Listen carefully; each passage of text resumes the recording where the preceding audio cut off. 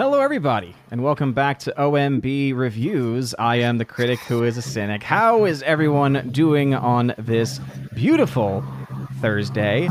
Welcome back to the channel, and welcome to episode 451. Oh, that phone is getting close, Zane. Oh, that phone's close. Oh, okay. I will put it like all the way over there. Oh, it's still happening, so it must be something else. Anyway, so I don't know. welcome back. I don't know. We'll figure it out. But welcome back, everybody, to. While you figure it out, just I'm gonna mute it. Unmute while you're talking. Yeah. I got it. When I have issues. All right, so welcome back to the channel at episode 451 of the Welcome to Asgard podcast, where today we'll have our Chosen of Valhalla live stream, and I am joined by a full panel of Chosen today. And thank you all, as always, for joining. Before you get further, though, make sure you smash the like button, like the fire button, obviously smash the rumble button as well. And let's say hello to our Chosen, starting first off with Rosetta Allen, the Eagle Rider. Rosetta, how's it going? Well, it's been a very, very crazy month. There's negative stuff going on with Athena's medical being terminal, but I got the 2 new kitties, and overall, I'm working, and I'll be home hopefully here not too long. So that's the big thing. Okay, very, very cool. Glad to have you here. We also have Mr. Roy in the chat. What's going on, Mr. Roy? Hi. Hi, Mr. Roy. Thank you for matching my level there. Ooh. Yeah, I know. I was checking. I was like, maybe his audio is a little bit better, but then it just started buzzing again. But Mr. Roy, how you been, man? I've been doing great. I got promoted at work. I started a new job. Had to move. Okay. Yeah, pretty wore out. Nice. Everything's been going pretty well so far, though? Yeah, it's been going great. Good. Yeah. Oh, yeah. If I sound worn out, I apologize. I just got back from Dallas, so I'm wore out. Oh, no. Oh. How long of a drive was that? About 5.5 hours. Ooh, that's right. That's nothing in Texas. Yes, this is true. This is true. As someone who has made the travel from Tennessee to Dallas, I know how long Texas is. Well, where I live at, there's no... The only way to get there by interstate is to go to Houston and go up 45. So the most convenient way to get up there is to drive the north highways, and you have to go through all these little bitty towns, and it's Oh my gosh. Yeah, it's a pain to get up to Dallas.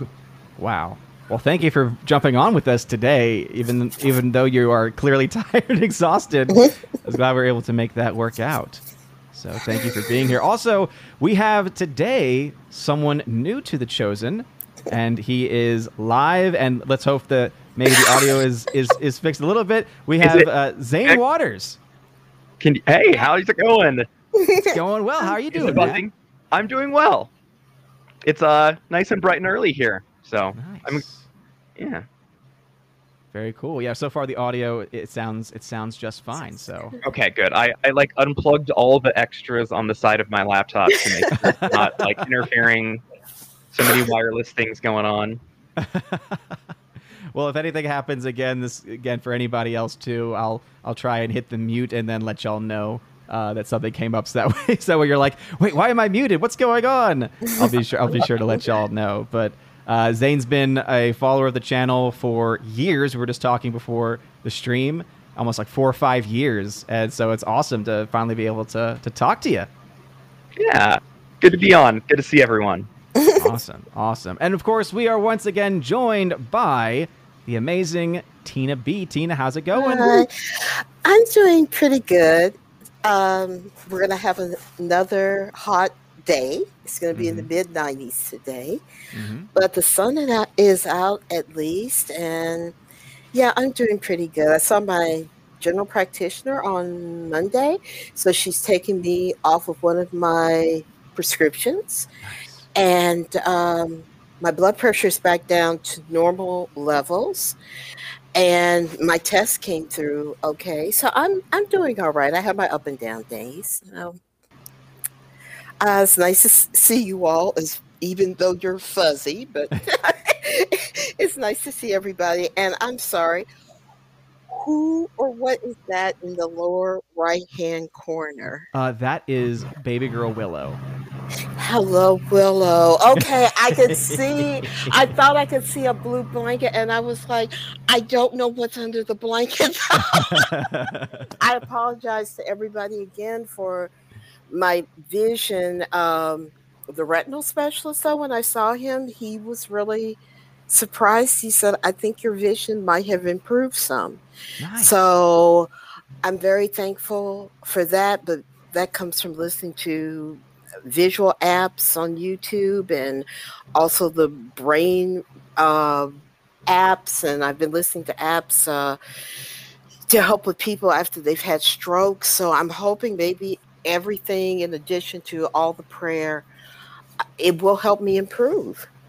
So That's yeah. awesome. So I'm glad to see, well, quote unquote, see you all. I'm doing air quotes. So Well, we're glad to hear from you as always, and so happy to hear that you're on the mend and I'm trying to. vision getting better. It's always it's especially good to always hear getting off of certain medications because Yes. that is one of the best telltale signs of improvement. And, Yes, because she talked to my neurosurgeon. She took me off the Plavix after he said, yeah, that didn't have to be long term.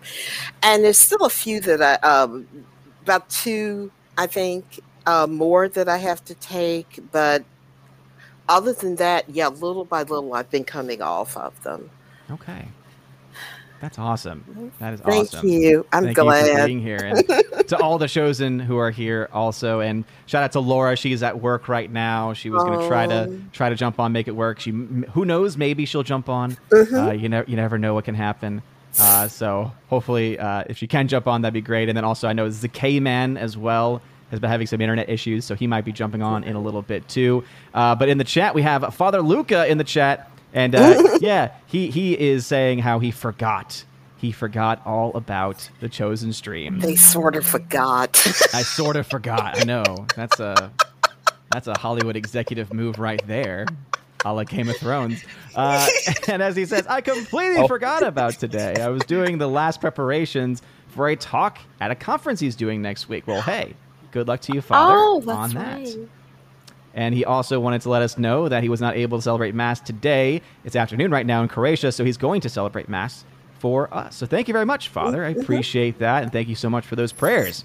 We got Keely Chow in the chat as well. Hail, Keely. Ambrose Chamberpot, what's going on? He tagged to say, hello from the Mojo Dojo Casa House. I will say, the best thing, and this is the reason why the movie sucks, the best thing really about Barbie, as far as like any narrative stuff, are the memes coming from it.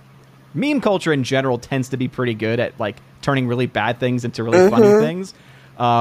So at the very least, yes, that the Mojo Dojo Casa House. I love it. Let's see. Father Luke was saying it was a great concert, talking about the earlier sound issues there. JS Pena, what's going on? Welcome back. Ready Hikuri, what is going on? The UFO news. I guess we'll talk about that maybe a little bit today, because I'm sure that some people have been hearing about it. Miss Minnesota hockey fan, how about a hockey player? What is going on? Welcome back into the chat. Prayer hands going out towards Tina, coming from Keely. Thank you. And Hannibal Grimm coming in here doing his fussy. Yes. Love that. And then there is Laura saying, good morning. Good morning, Laura. Good morning, Welcome Laura. back. And Father Luca wants to say he's getting old and forgetting stuff. No excuses. No excuses, Father. All right, so as you all know, the Chosen Stream... The Chosen Stream is where I try to focus a little bit more time and attention on my chosen members. So if you are wondering why I'm not able to respond to comments in the chat as often, that is the reason why. Shout out to King Kane Rumsky hanging out over on Rumble. But just so y'all know, that is the way it works. Before going into individuals, as far as what they've been watching or anything that they really want to talk about, it's kind of an open forum for the chosen members. Anyone, I mentioned this in the chat, but Zane was the only one who responded. Thank you, Zane. Does anyone have any time constraints today? I shouldn't. I mean, it just depends on. If I get tired, I'll just close my eyes sitting here and I'll be listening. Okay. Sounds good. And even though my dog is infinitely cuter, Rosetta does have some very cute kitties right now. Biased. Kitty. Look at the cute kitty. This, by the way, Panther, he's not even a year old yet. Kitty. Look at those eyes. Oh. So He's cute. like, I'm The getting black cat. I attention. have I'm two black getting cats. attention. He's like, I'm getting attention. I'm getting attention. Ooh. But I mean, nothing's as cute as this little girl right here. Look at that. Aw. She's just in a little ball. She's just so cute. Well, I see fuzz, but cute fuzz. There's something there. As I Something's explained, there, yeah. It will always be a bias, which animals you're closest to and which ones you actually have. That said, actually, I'll say both are not as cute as putting them up against things like red pandas and stuff. So there you go. Yes. I think I could agree with that because red pandas are adorable. I had a student one year who, when we're talking about like jobs and occupations, he, in all seriousness, asked, "What do I need to do to become a red panda trainer?" Because he just loved red pandas so much, and he was just like, "I want to do work with red pandas. I don't know what to do with that." I'm like, "Well, I don't know. I can't help you." Wildlife management and go to China. I know, right? Yes. Well, either that or work with, because zoos are not what they used to be. I realized back, even when I was a kid, most of them were pretty bad still. Most of them now are fighting for accrediting. They're working on repopulating species. They're much better housing and stuff like that. And as long as you're going to the accredited zoos, going to them actually helps pay for helping preserve the species that are being killed off by poachers and stuff. Mm-hmm. So I go to the zoos and stuff. I was going through the pictures from the last few years. I have almost 200 print quality pictures of red pandas over the last few years. Nice. So I'm going to have so much fun with that. I love them. They're so cute. And he's looking at me like, but I'm cuter. Pay attention Yeah. Get your cute kitty. So, Rosetta, what have you been up to? Anything you want to talk about today? Mostly dealing with this. Of course, do as much as I can with photography and stuff. I was supposed to have a big week with photos, but things happened with cars, things happened with medical, and none of it actually happened. So that's going to have to be delayed for a couple of months. So, But unfortunately, you've been keeping up with the YouTube channel? not quite as much the last couple of weeks, just because of how busy I am. I tried to post some though. Okay. You can see putting some stuff up with the new kitties and how they are acclimating. Aw, little kitties. Oh! This is the heard weirdest. Watch her go up this chair. This is the weirdest thing. Cats usually just jump up them. Look at this little thing she does here, where she's like shoots herself sideways and crawls up it while hanging off it. Instead of jumping, it kind of reminds me of when River was really little, because it's like we always in our heads think, oh, they can always jump and do this stuff, and it's like, no, that's a skill that they learn over time. And it was funny because River would just put her head on the sofa and then would kind of do something similar where she's like, I don't know what to do. I don't know how to get up where you are, but I need to get up where you are. Yes, she does jump and climb because she was in the shelter for months where they had her was a giant cat studio with the climbing stuff. And she jumps up and climbs on everything in the house she's not supposed to, but the chair, she crawls up the side of it. Mm-hmm. It's like crazy thing. And Ornery does not do nice. Look at the look she's giving you. Yeah. She's like, you're in my space. Oh. Well, it's kind of funny because, cats, you can kind of drop from your arms, but like a dog, you have to, set down because they don't... Yes. There are some limitations in how they actually jump. I just saw a comic on that the other day. They're like, they go to put their animal down, but they'd forgotten it was a dog and not a cat, so they just open their arms, wait, it's a dog! Oh! Drops straight down. Especially cats, you just kind of jump, out of your arms, but dogs, they just are like, ah! Well, especially when there's those dogs that act like cats.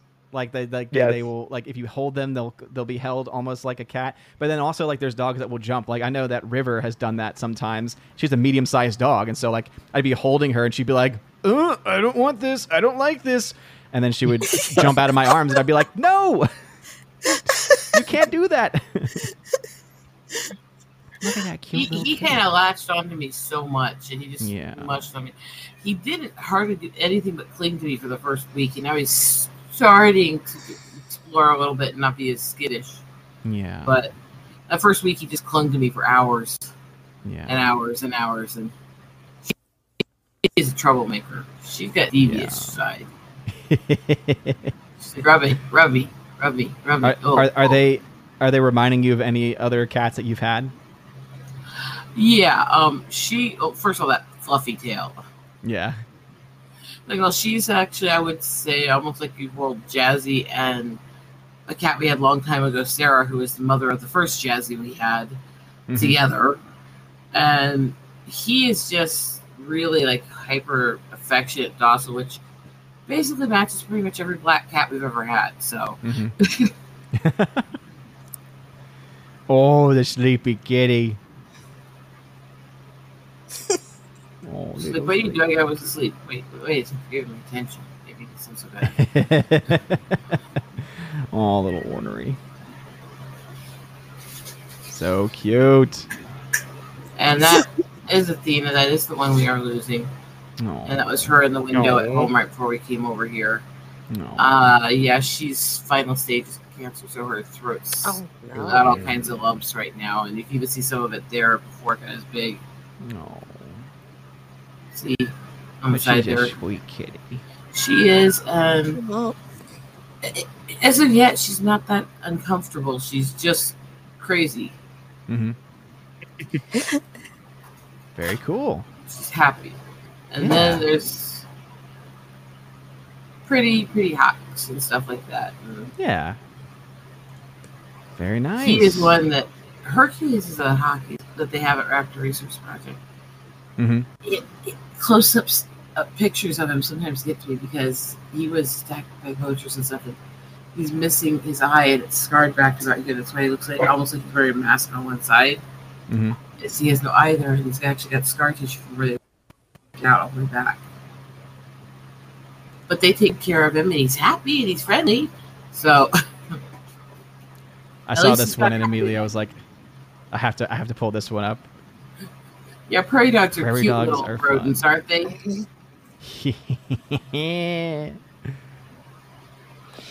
Oh, so cute. My favorite's when they sit up on their butts, though. It's just such a funny thing. Like, they're just like, oh. It is funny, though, because I didn't know that they could, like, wag their tails. That's a curious little one. Hi. It also reminds me of that video from back in the day. Alan!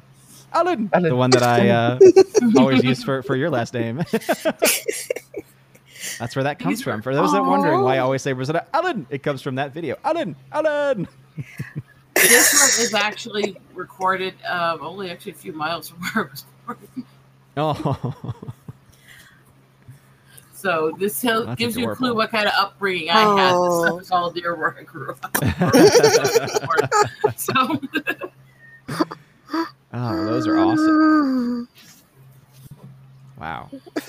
I think my favorite video I actually got recently was the one I got of the fledgling age eaglet testing his wings up in the tree. I think I posted that recently. Okay. Let me see.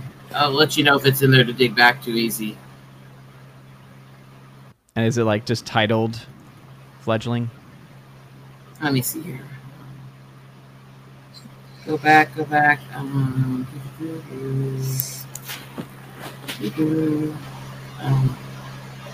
sure I had it up. I hear running water. Oh, do you hear running water? Yeah, it sounds like running water. I don't know. I know I hear like a background like air conditioner, but I mean that might be not, it. That might be it. The fans, it's really hot over here recently. Yeah, so here too. It's pretty much hot everywhere. That one's not me. Yeah, it wasn't you. Okay. Once it wasn't me. I didn't not you this time. I didn't get it put all the way up yet. I got it saved because I was trying to deal with stuff and get going. Oh, okay. So I'll have to put that. But also, there's if you look at the recent videos, there's one crash down there, which is a few back about a month ago. You said crash? Crashdown. If you scroll back from there, it's just past where I posted the sound remove fireworks for people with pets. Okay, yeah. Okay. I see. Which I posted several videos of fireworks where I removed the sound so people with pets could watch fireworks. Aww. But that's actually an adolescent badger. Watch this. That's actually on top of the prairie dog hole and badger fell through. It looks like it fell in the prairie dog hole. Whoa. Oh. I'm sorry. I found that funny. It is funny. He's like, all right. Oh.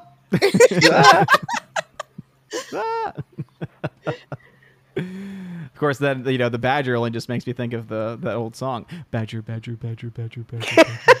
mushroom. Snake, it's a snake. Makes me think of what you call it. Right, that there's nothing meaner than a one-eyed badger. No, I haven't. I haven't heard that. No. This is an old saying in the woods. It's been used in different parts of the country, but it's a rural thing. So this is an old phrase. And then a few years ago, and same basic place where I found that adolescent one, I actually took pictures of this one-eyed badger. He lost one of his eyes in a fight, and I took pictures and stuff of him. Found him multiple times for years, but he seems to have passed away this last year, which he was quite old for a badger, really old. Mm-hmm. But right where we always found him, we found this one, and it's actually got some of the same weird markings that the old one-eye did, so I'm wondering if he's actually related to him. Okay. So now I'm like, I got an adolescent one now. Yay. So been very busy. Any any updates on the Eagle book or the pinups or any of the other projects that you worked on? Well, in the little bit of time I got to stay home, I was working on trying to figure all that out. I have got to find a way to either replace my computer or rebuild some of the memory in it so I can actually finish the book, because it's not running the program at all now. It's pretty pathetic, actually. Other than that, I have gotten most of the stuff gathered together at the house to go through and try to start finishing up the pinups and stuff, but then we had to deal with Athena, so I left kind of halfway through trying to figure out. Yeah. So getting there, but it's slow because family is like crazy life. Well, as Vin Diesel always says, it's family. It's family. Oh, God. You're welcome. Yeah. I think it's very profound when he talks about family, because it's so to the point. Family. It's family. Family. I think you enjoy making snarky, sarcastic comments. Mm-hmm. Oh, Vin, we hardly knew you. Well, Rosetta, thank you for being here and being able to join us. And we'll come back around when we are getting to our promos. But was there anything else that you wanted to talk about? I don't know yet. Okay. I'll have to figure it out. We'll come back around towards the end. Mr. Roy, what you been up to, man? Not much. Okay. Always a man of few words. I love it, though. I love it. So, new job's been going well? Yeah. Good. Just really busy. Yeah. It's been nice though. I don't have to work as much days. Mm-hmm. It's still the same crazy schedule while I'm working days and switching to nights, and you have to do that about 4 times a month. Oh my goodness. Yeah. So like you're working for a set period of time, the days shift, and then for a set period of time, not like long after you're working. You'll work like 4 nights and then rotate back to 3 days and then 3 nights and then rotate back to 4 days within a 28-day set. Oh my goodness. Yeah. What's nice now, I'm not on call, so I only have to work a set schedule. I don't have to work. I don't have to get called in all the time anymore. Oh, that's the worst. Is like when you think, because I, to a lesser degree, but when I was working at AMC, we had on-call shifts. So the days where we didn't know if there was going to be a busy rush for a movie or anything, and so we would have on calls, and it would be like a 1 to 9 shift, and it would be like basically you have to be available for essentially that period of time to be called in at any time.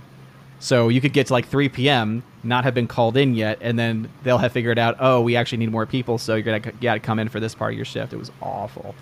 Yeah. It was like, I didn't want to be here. Yeah, we do 6 o'clock to 6 o'clock, so it's 12 hours. Oh, goodness. Oh my God. Oh, goodness. Yeah. I couldn't. Yeah, I could do I late shifts, remember like- those days. Those were the days. Oh my God. I worked a food truck, and oh my goodness, yeah, there were days that were like 15-hour days, Yep. and I was just in the heat. Oh, no. It was just, it was so awful. Oh, no. Mm-hmm. God bless y'all. I couldn't do that. Oh, but Mr. Roy, have you been able to watch some films? Yeah, I actually went to the movies. Yeah, I saw the picture that you posted Yeah. from the IMAX The screen. IMAX, yeah. Yeah, I didn't see Oppenheimer. Okay. It was all right. Yeah.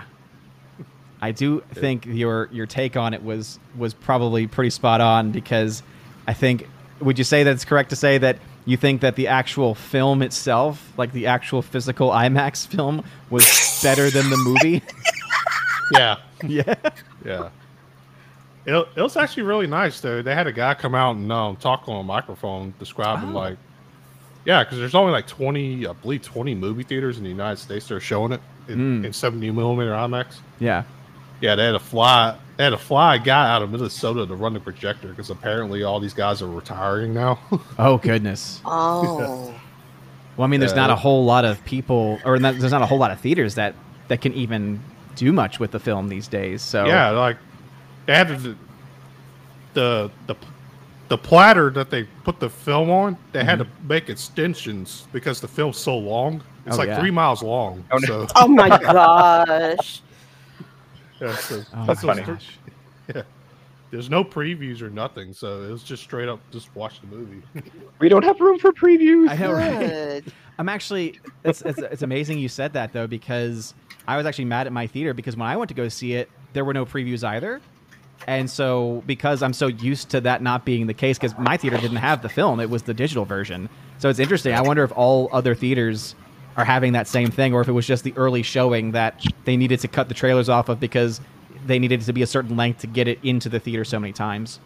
Yeah, the only thing I could think of would probably be the IMAX version that doesn't have previews. Yeah. Well, because they want to get as many showings in that theater as they possibly can. Because the digital version you're watching is a scan from the film, so Yeah. I'm assuming that's probably why you don't have the previews on it. Oh, yeah. I'd kind of be interested to also find out how big the file size is for it, because you think about what a probably typical... they told us that the print itself is like $70,000. Oh, my goodness. Oh my Yeah. gosh. Yeah, that's why when they were going around saying the film cost $100 million, I'm like, I don't believe that. I feel like the film stock and the cameras that specifically can use that film stock, and then the operators that you need to actually know how to handle it, would probably come at a price. Yeah. So overall, though, the movie, you thought it was okay? Yeah, it was okay. It's not. There's so much. What do you call it? Artsy fartsy stuff in the movie. You could cut 30 minutes off this movie pretty easily. It's true. You really, really can. Oh, because the beginning. The beginning, especially. Yeah. Because I just remember watching it, and because I also got in a little late, it was even more jarring because it's already jumping around all over the place, and it feels like it's rushing when it's like, come on, Nolan, you got 3 hours to work with. There's no reason for you to be rushing any of this right now. It's like, why are you rushing if you have a 3-hour film already? He also uses the same film editor from Tenet. I believe her name's Jennifer Lane. Oh, maybe. Okay, you know I what? don't know her. That might be it, because if there's anything that his films have more recently had issues with, it has definitely been Sound. Yeah. And looking at her filmography, oh boy. How was the sound, Mr. Roy? It was fine. It was a lot better than Tenet, I can tell you that. Oh, because I had my TV hiked up to 99 with Tenet and still couldn't hear anything. No, If that- they still they still do the thing where they mumble some of their lines and stuff. Other than that, I mean, it sounded all right. It sounded okay. All right. Yeah. Whereas with Tenet, I had to go in with my like hyper focus mode to be able to understand 95%, but I struggled to hear it. Like I actually had to try to hear it. This movie, I could hear about 95% without having to try. So there were still some moments that you couldn't hear all that well, but for the most part, because it's a non-linear story, that's the more confusing part versus not being able to hear. That's what I keep hearing. Yeah. Okay. Yeah, I hate it when they don't like have it clearly lit or the sound mumbled. It's like I want to be able to hear the show and see the show. I'm not paying money to not see the show. I don't care if it seems like it's the Floodlight Woods. I want Floodlight Woods so I can see what's going on.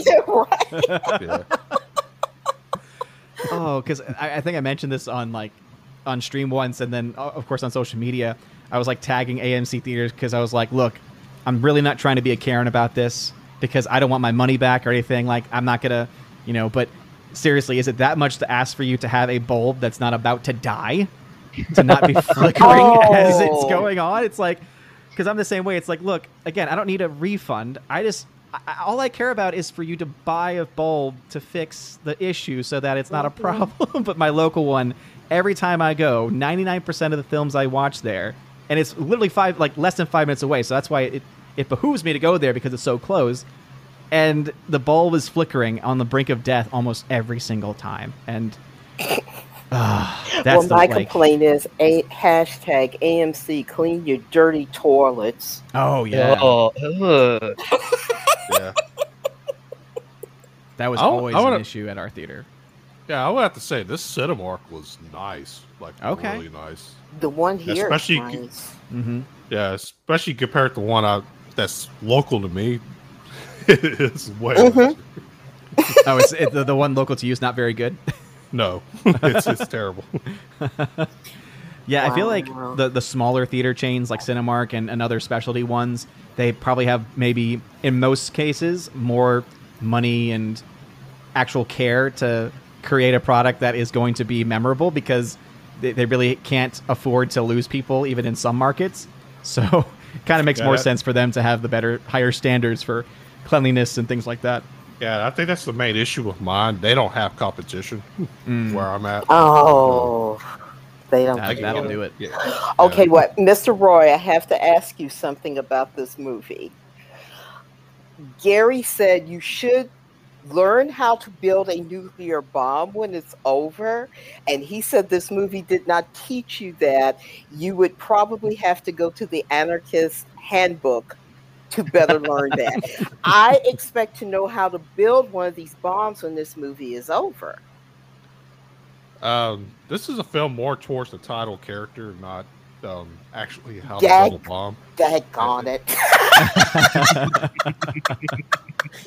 I had so many plans. Yeah, it's a very strange way to film a character drama with a giant IMAX camera that's intended to film nature documentaries, not Yeah, that's so odd because you would think a biopic would be more intimate. I guess. Why would you need IMAX for something like that? Yeah, it's strange because it irritated me watching the film. You could see the aspect ratio change constantly. Oh gosh. Oh, was that between the black and white scenes and the color scenes, or? That and on top of they're filming it in traditional 70mm, which is a really widescreen aspect ratio, and then they film it in IMAX, which is a more of a 4:3 aspect ratio. So you see bars jumping in and off the screen. Gosh! Yeah. I did not, because I actually didn't notice it. I actually thought it was pretty consistent, but now that you mention it, that actually makes a lot more sense. Because I was even wondering, because I remember them saying they filmed most of it with 65, I think is what it is, 65mm. Yeah, it's 65mm negative, and they put it on the 70mm. Okay. It's a Todd AO method. Oh my gosh, really? Yeah, it's either, I think it's Todd AO or call it Super Panavision. Yes. Oh my gosh. Now, you know who Todd AO is named for, don't you? Say that. What's the name of it Todd. again? It's Todd. It's from Mike Todd. He was the director who got He died back in the 50s. He was married to Elizabeth Taylor.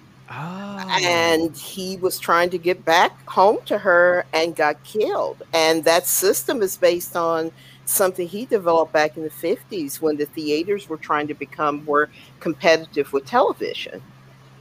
Oh, dang. I didn't know that. The reason why they use it is because the shutter sound on an IMAX camera is so loud you can't film dialogue scenes with it. Yeah. That makes sense. What? Actually, you know what? I'm surprised that Nolan wouldn't have done that general, because then he wouldn't have he would not have had to add sound. He could have just, let the sound of the camera come in, and and it would have had the same effect. And it could have claimed it was some artsy fartsy.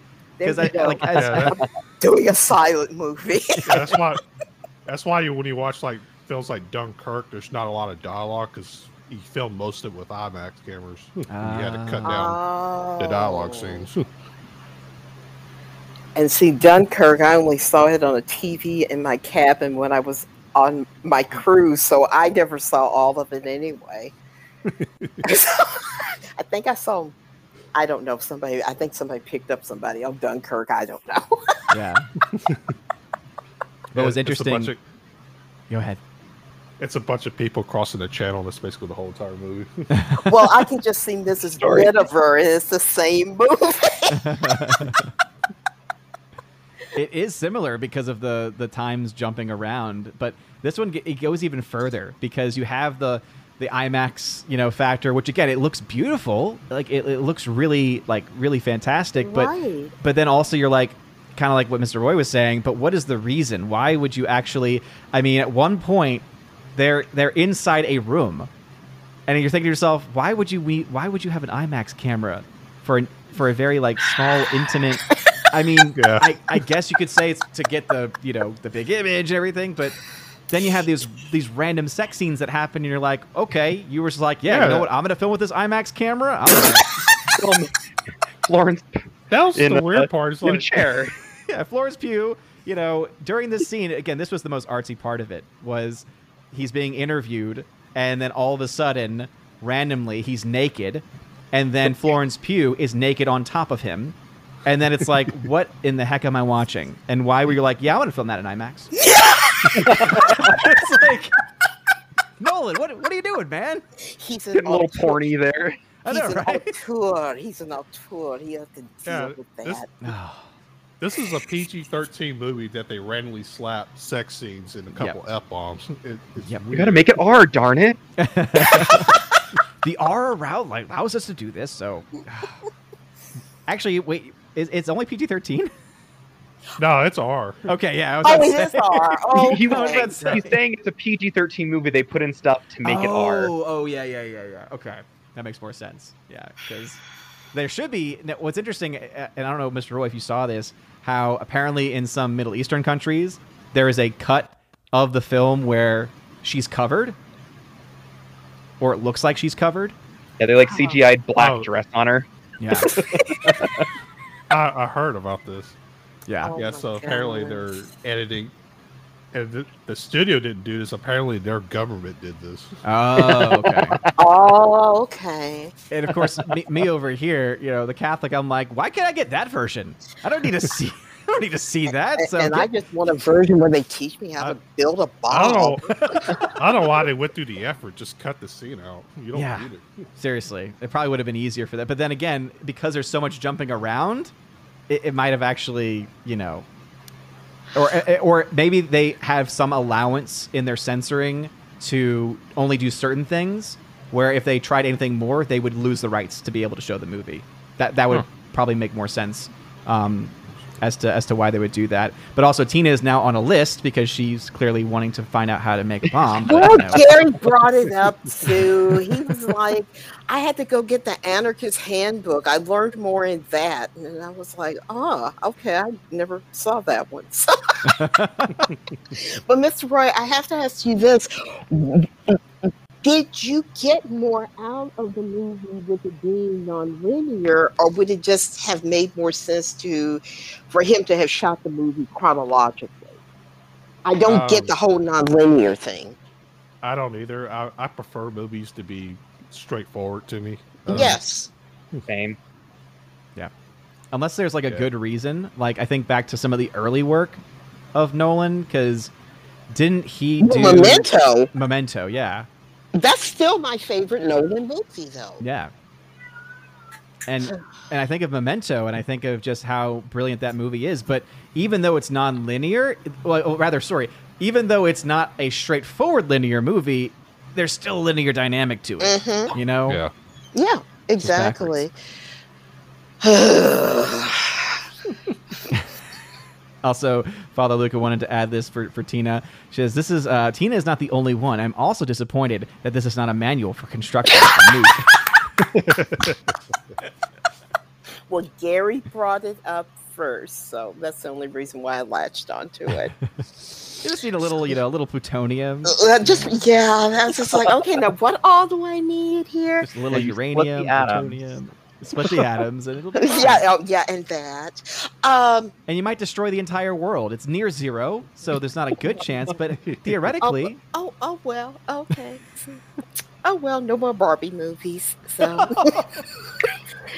well, Mr. Roy, I was going to say, my brother told me that he went to see this. He was extremely impressed, but sometimes my brother's opinion on movies is suspect, I guess. So I'm sorry, I'm gonna have to wait until this comes to TV. I can't go to the movies to, I don't know that I could justify this in IMAX. I would say this. I like the movie. It just needs a 2.5-hour director's cut, if that makes sense. Yeah. Well, Nolan's director's cut would be 6 hours. I was gonna say, this would be like a 2.5-hour studio cut. Yes, he would not be cutting time. No, he'd be in any instance. Yeah, exactly. Oh well. Well, this is interesting.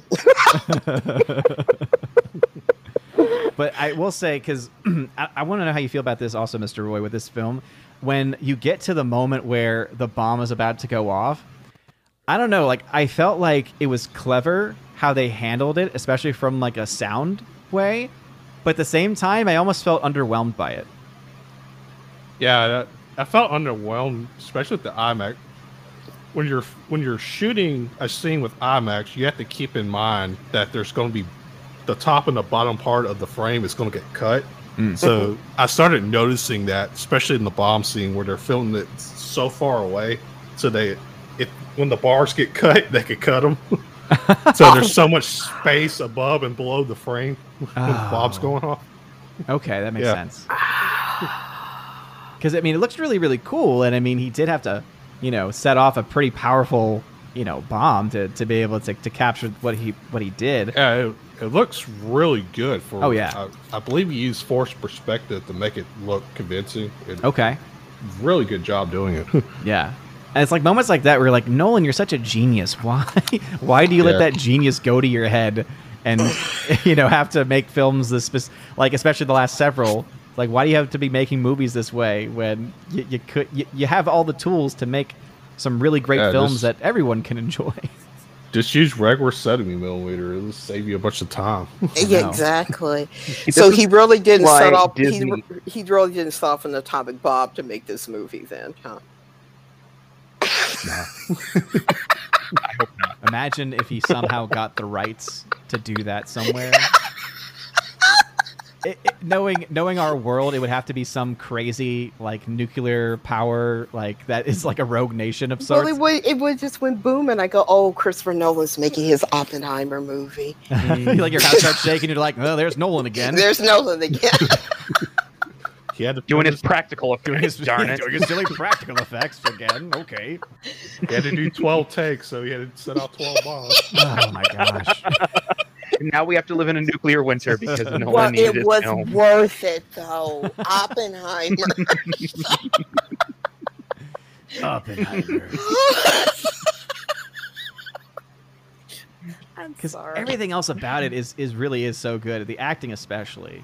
And that's what's Mhm. sad about the whole thing with Florence Pugh and having these scenes, of her and then, like, the nudity and everything. Because it's like, she's giving a good performance, but then all of a sudden you just ran like, oh, there she is naked again. Okay. All right, Nolan. I don't know what that's saying about you, man, but okay. And I had to shoot it in IMAX, darn it. Imagine that pitch too. It's those loud shutter sounds. imagine she's talking like, all right, Flo. She calls. He calls her Flo. Florence, Flo. All right, hey Flo. How's this for a scene? All right, I want you. I want to shoot you in IMAX. All right. So we're gonna set the cameras up here. You're gonna be in this chair, and then you're gonna be completely naked. And then all of a sudden she's like, sorry, you just kind of glossed over that. Wait, IMAX cameras, okay, check. Naked? What is the purpose? It's like, all right, now take your clothes off and go. Go. And now look like you're enjoying it. It's like, Nolan, what are you doing? It's for art. It's for the art of I promise it's not an adult film. I promise. I know. Though if anyone was going to produce the first IMAX adult film, it would be Nolan, because he'd be like, it's for the art. Oh my gosh. It's for the art. No, it's artistic, darn it. Yep. Gosh. Goodness me. Well. Did you see anything else other than Oppenheimer? What's the Sound of Freedom? Yeah. Oh, okay. great. What'd you think? I liked it. Yeah. For like a small indie film, yeah, it was actually pretty good. I liked it. Now, what I'm hearing is that you didn't love it, and I have to wonder why you a terrible person.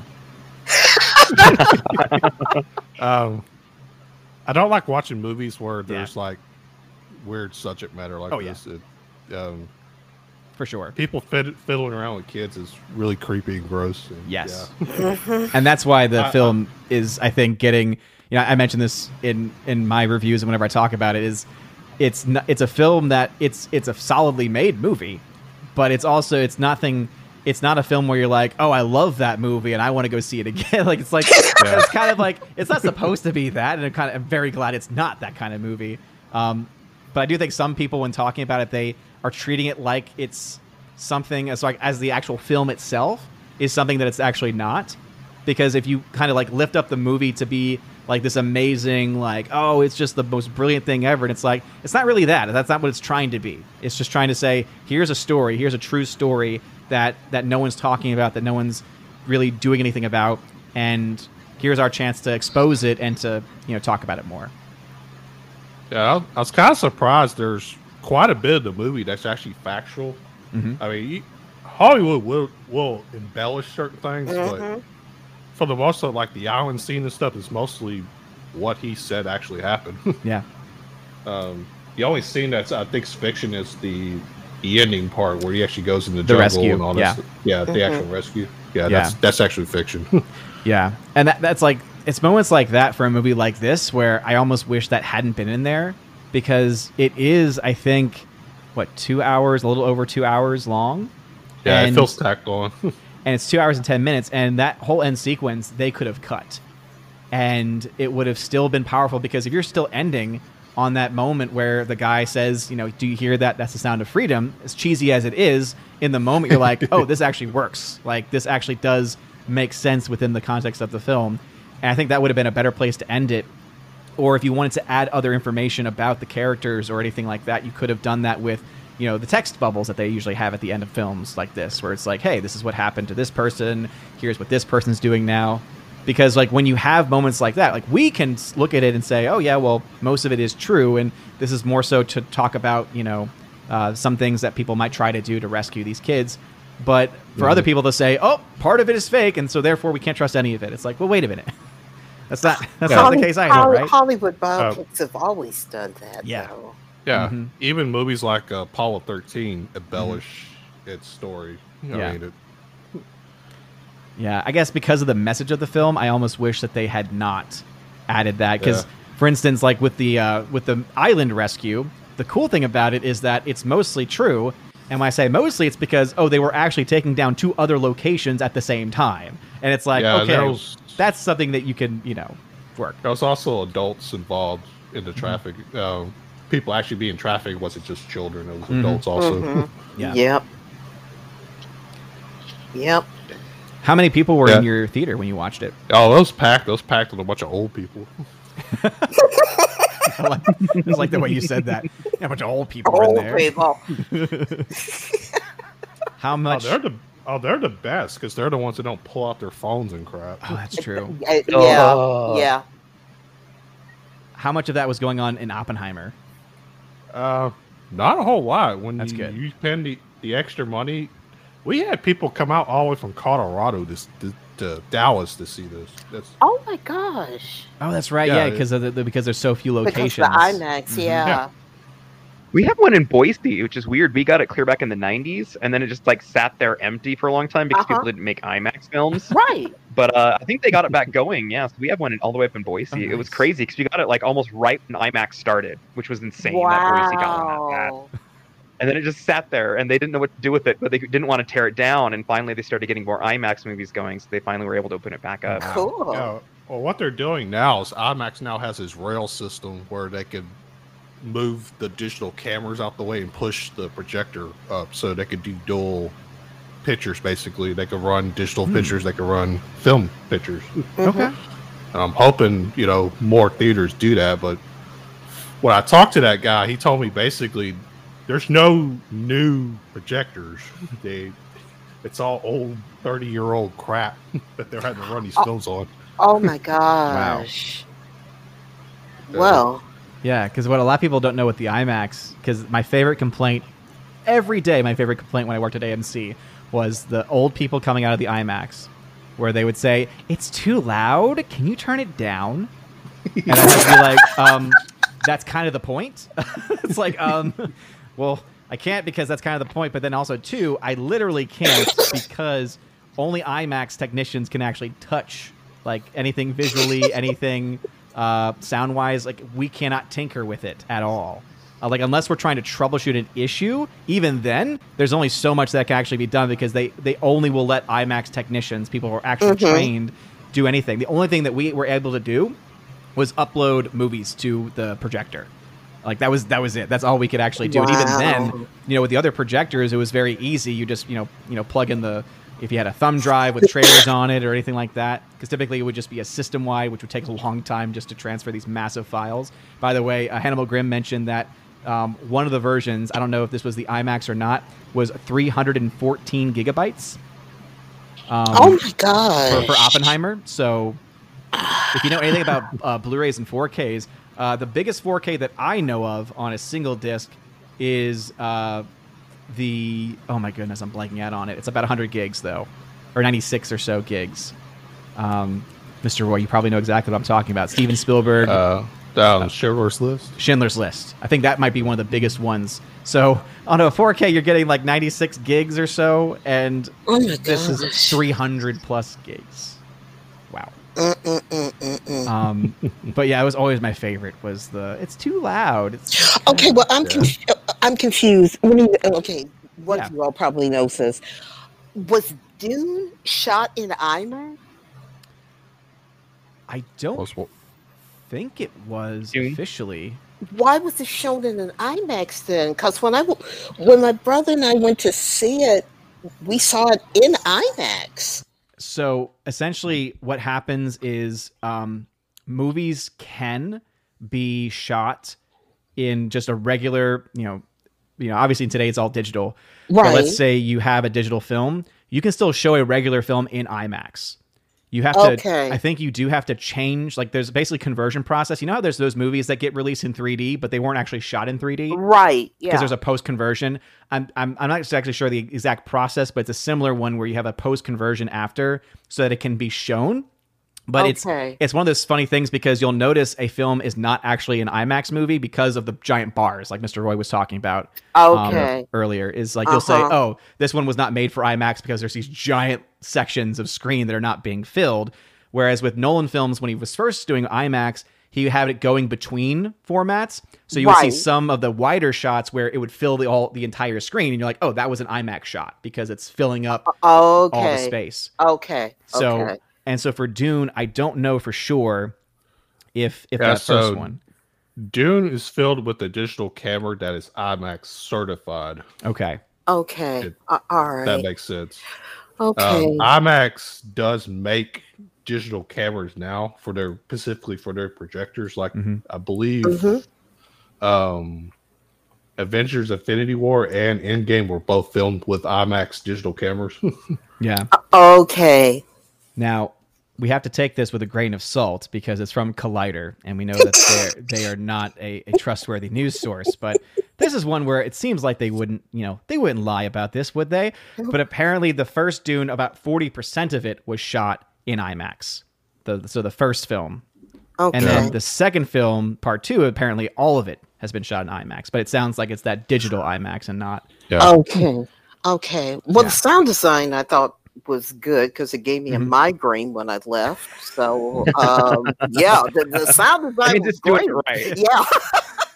That means the IMAX is doing what it's supposed to do. It's supposed to do what it's supposed to do. So definitely not that you would see this movie because your favorite person in the world's in it. But never see Mission Impossible Dead Reckoning Part 1 in an IMAX. Oh, I never had any intention of seeing that movie. But I will say this to anybody. I would say no one should see it in IMAX for the one reason that there's a train sequence where, oh my gosh, the train whistle is going off every 5 seconds and it's so loud. Even I was like, look, I'm used to, I love IMAX and I love the sound of IMAX, but even I was like, this is so shrill and it's just, I just can't. Oh, I hated that part of the movie. Yeah. Wow. It was bad. Wow. That whole train thing, I hated it. The only thing that impresses me is that that's the same train in that stupid Indiana Jones movie. I just heard that on something. They said it's the same train, the same bridge, but the effects in I was going to say Top Gun, Mission Impossible are so much better than the ones in the Indiana Jones movie. So, all right. Yeah. 2 movies I have no plans on ever seeing. So, yeah.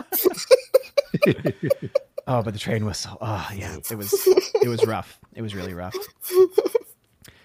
So you sound went off another tangent there about IMAX and Oppenheimer a little bit. No. That was that. It's all of our fault, Tina. That's on all of us. Okay. But you saw Sound of Freedom, and obviously it's one of those weird things where you're like, I liked it because it's like, you're like, I liked it as a film, but at the same time, I didn't like the subject matter. Exactly. Yeah. But even then, you're like, I liked it because it's exposing it, but I don't like it because, it's one of those weird, it's like, there's no right way to praise it seems. Except to say, it's one of those things where it's like, I liked seeing it once, Yeah. and then I never want to see it again. Thank you. That's like Schindler's List. You sit through it one time, you're like, I loved it, but I never want to see this again. And then as a teacher, you sometimes you put on movies and it's like you have to watch it like 6 or 7 times because you have multiple classes. Yes. And it's like that's me in The Passion every year. Oh no! But luckily, because I am who I am, I love it. So I'll watch all the scenes. We'll get to the scourging scene. I'll always be like, all right, guys, it's about to be the scourging scene. Be warned. And is your phone going off again? I hear a razor. Oh, I have my battery's dying. I have to plug it in. No. Oh no! Hurry! That's probably what's doing the. They're let me see what the battery is. Yeah, it's 19%. Oh my goodness. Oh my goodness. That's what's making it buzz was the outlet. Oh my goodness. It's interfering with my headphones. I have no idea why. No. It was not as bad as what was the previous sound. So okay. Yeah, it was a different kind of sound. It just sounded like in the background I could hear it's like, oh, someone's phone seems to be vibrating. But the same thing with The Passion every year. It's like, luckily I'm the person I'm in because some people I know they can barely get through it once. And I'm not saying that I enjoy it in that way, but it's more of I just appreciate it for what it is. It becomes a prayer basically every time I watch it. Yeah. So, Mr. Roy, what else have you watched? That's pretty much what I watched in the movie theaters. I did sit down and watch a movie called Grave of the Fireflies. Yeah, I watched that. Did you watch it because of me, or did you just happen to watch it the same time? I just happened to I bought it. Yeah. And it's been sitting on my shelf forever. Same here. I don't remember why I decided to watch it. I guess because of Oppenheimer. I guess. Me too. Mr. Roy, sometimes I feel like we have the same brain. Yeah. Because I did the same exact thing. I automatically was like, I want to find out more about nuclear bombs, and I was watching like YouTube videos where one random YouTuber who covers this stuff had a Geiger counter at the original test site and was like doing all this stuff. And then I started looking up other movies, and I'm like, oh, I've been putting off watching Grave of the Fireflies forever, and I've been hearing how like great of a movie it is. Obviously, it's very dark, but how still very good it is. So what do you think of it? It's one of the saddest movies I think I've seen in a while. It's a hard watch. Mm-hmm. Yeah, I really don't want to talk too much about it because I don't want to spoil it for people. Yeah. Huh. Yeah, it's a studio. I think it's a Studio Ghibli as well. Yeah, it's a Studio Ghibli film, but it was made for a different production company, so it's kind of hard to find. Okay. Yeah. Huh. I'm trying to remember if Miyazaki had any thing to do with the film. No, it was not a Miyazaki film. Yeah, people often confuse this film with him. Okay. Well, I think Studio Ghibli, most people think Miyazaki, so I think that might be why. Yeah. Yeah. Well, because I do know that there are many films that he didn't do, and then there are the ones that are his work, and they're all Studio Ghibli related. But yeah, for this one, to me, it was so jarring too, because since it is Studio Ghibli related. The opening, you see the Totoro, right? You see the Totoro Studio Ghibli image, and that automatically makes you think of, oh, that's right, I love Studio Ghibli. It's always really so fun, family nice. friendly Exactly. and nice. And then this movie's like, yeah, all those feelings you have, I'm gonna smash them with a sledgehammer. And I'm like, oh gosh, wow, okay. I now know why people warned me about this movie. Yeah, I feel like The Wind Also Rises was kind of like Oppenheimer-esque in that it goes over a Japanese guy who designed the planes that they used, I think, in World War II or World War I. I think it was World War II. Yeah, and so it was kind of a similar concept in that, it's about the guy who helped design these things that caused so much death. Yeah. Yeah, it's very loosely based on the designer of the Japanese Zero. Yeah. Oh, okay. wow. Yeah. And I've seen that one. I haven't seen Grave of the Fireflies, but I did see that one. Mm-hmm. Now, did you watch it? This is always the big debate. Did you watch this one subbed or dubbed? I've seen it twice, so I watched both versions. Okay. Did you feel the same way I did, that the voice actress for the young sister was kind of annoying in English? Yeah. Okay. The English dubs are always annoying. Yeah. They always get the little kids are way more annoying in the English dubs, I find. Yes. Always. So much more annoying. Yeah. Mm-hmm. I do feel like when it comes to like the Studio Ghibli films specifically, I do enjoy because now I've watched My Neighbor Totoro an infinite number of times because baby Thor discovered it and fell in love with it, and just Gosh. now we're on. So that he goes through stages, and so now we're kind of in this Pixar stage. So the movies that we now watch every weekend for the last few weekends have been A Bug's Life and WALL-E, where I'm so happy that he's enjoying good movies, though, because if I have to watch a film multiple times, I'd much rather it be a WALL-E or a Bug's Life or a My Neighbor Totoro than the other garbage that he, could be Captain Marvel. Oh, God. No, we will not speak that name in this house. He will never learn of Brie Larson's existence ever. Yes. I gotta say, I don't think the Marvels looks that bad. I think she looks like she's doing better. Yeah. My baby sister went to see something at the movies, and she told me they showed the trailer to the Marvels, and she was like, somehow they made Brie Larson likable. And I said, yeah, that's very. She looks like she has so much more personality in this one. Yes, I know. It's like, well, it's too late though, because she's already. It's too late. No one likes her. Well, she wasn't made for you, okay? No, I know.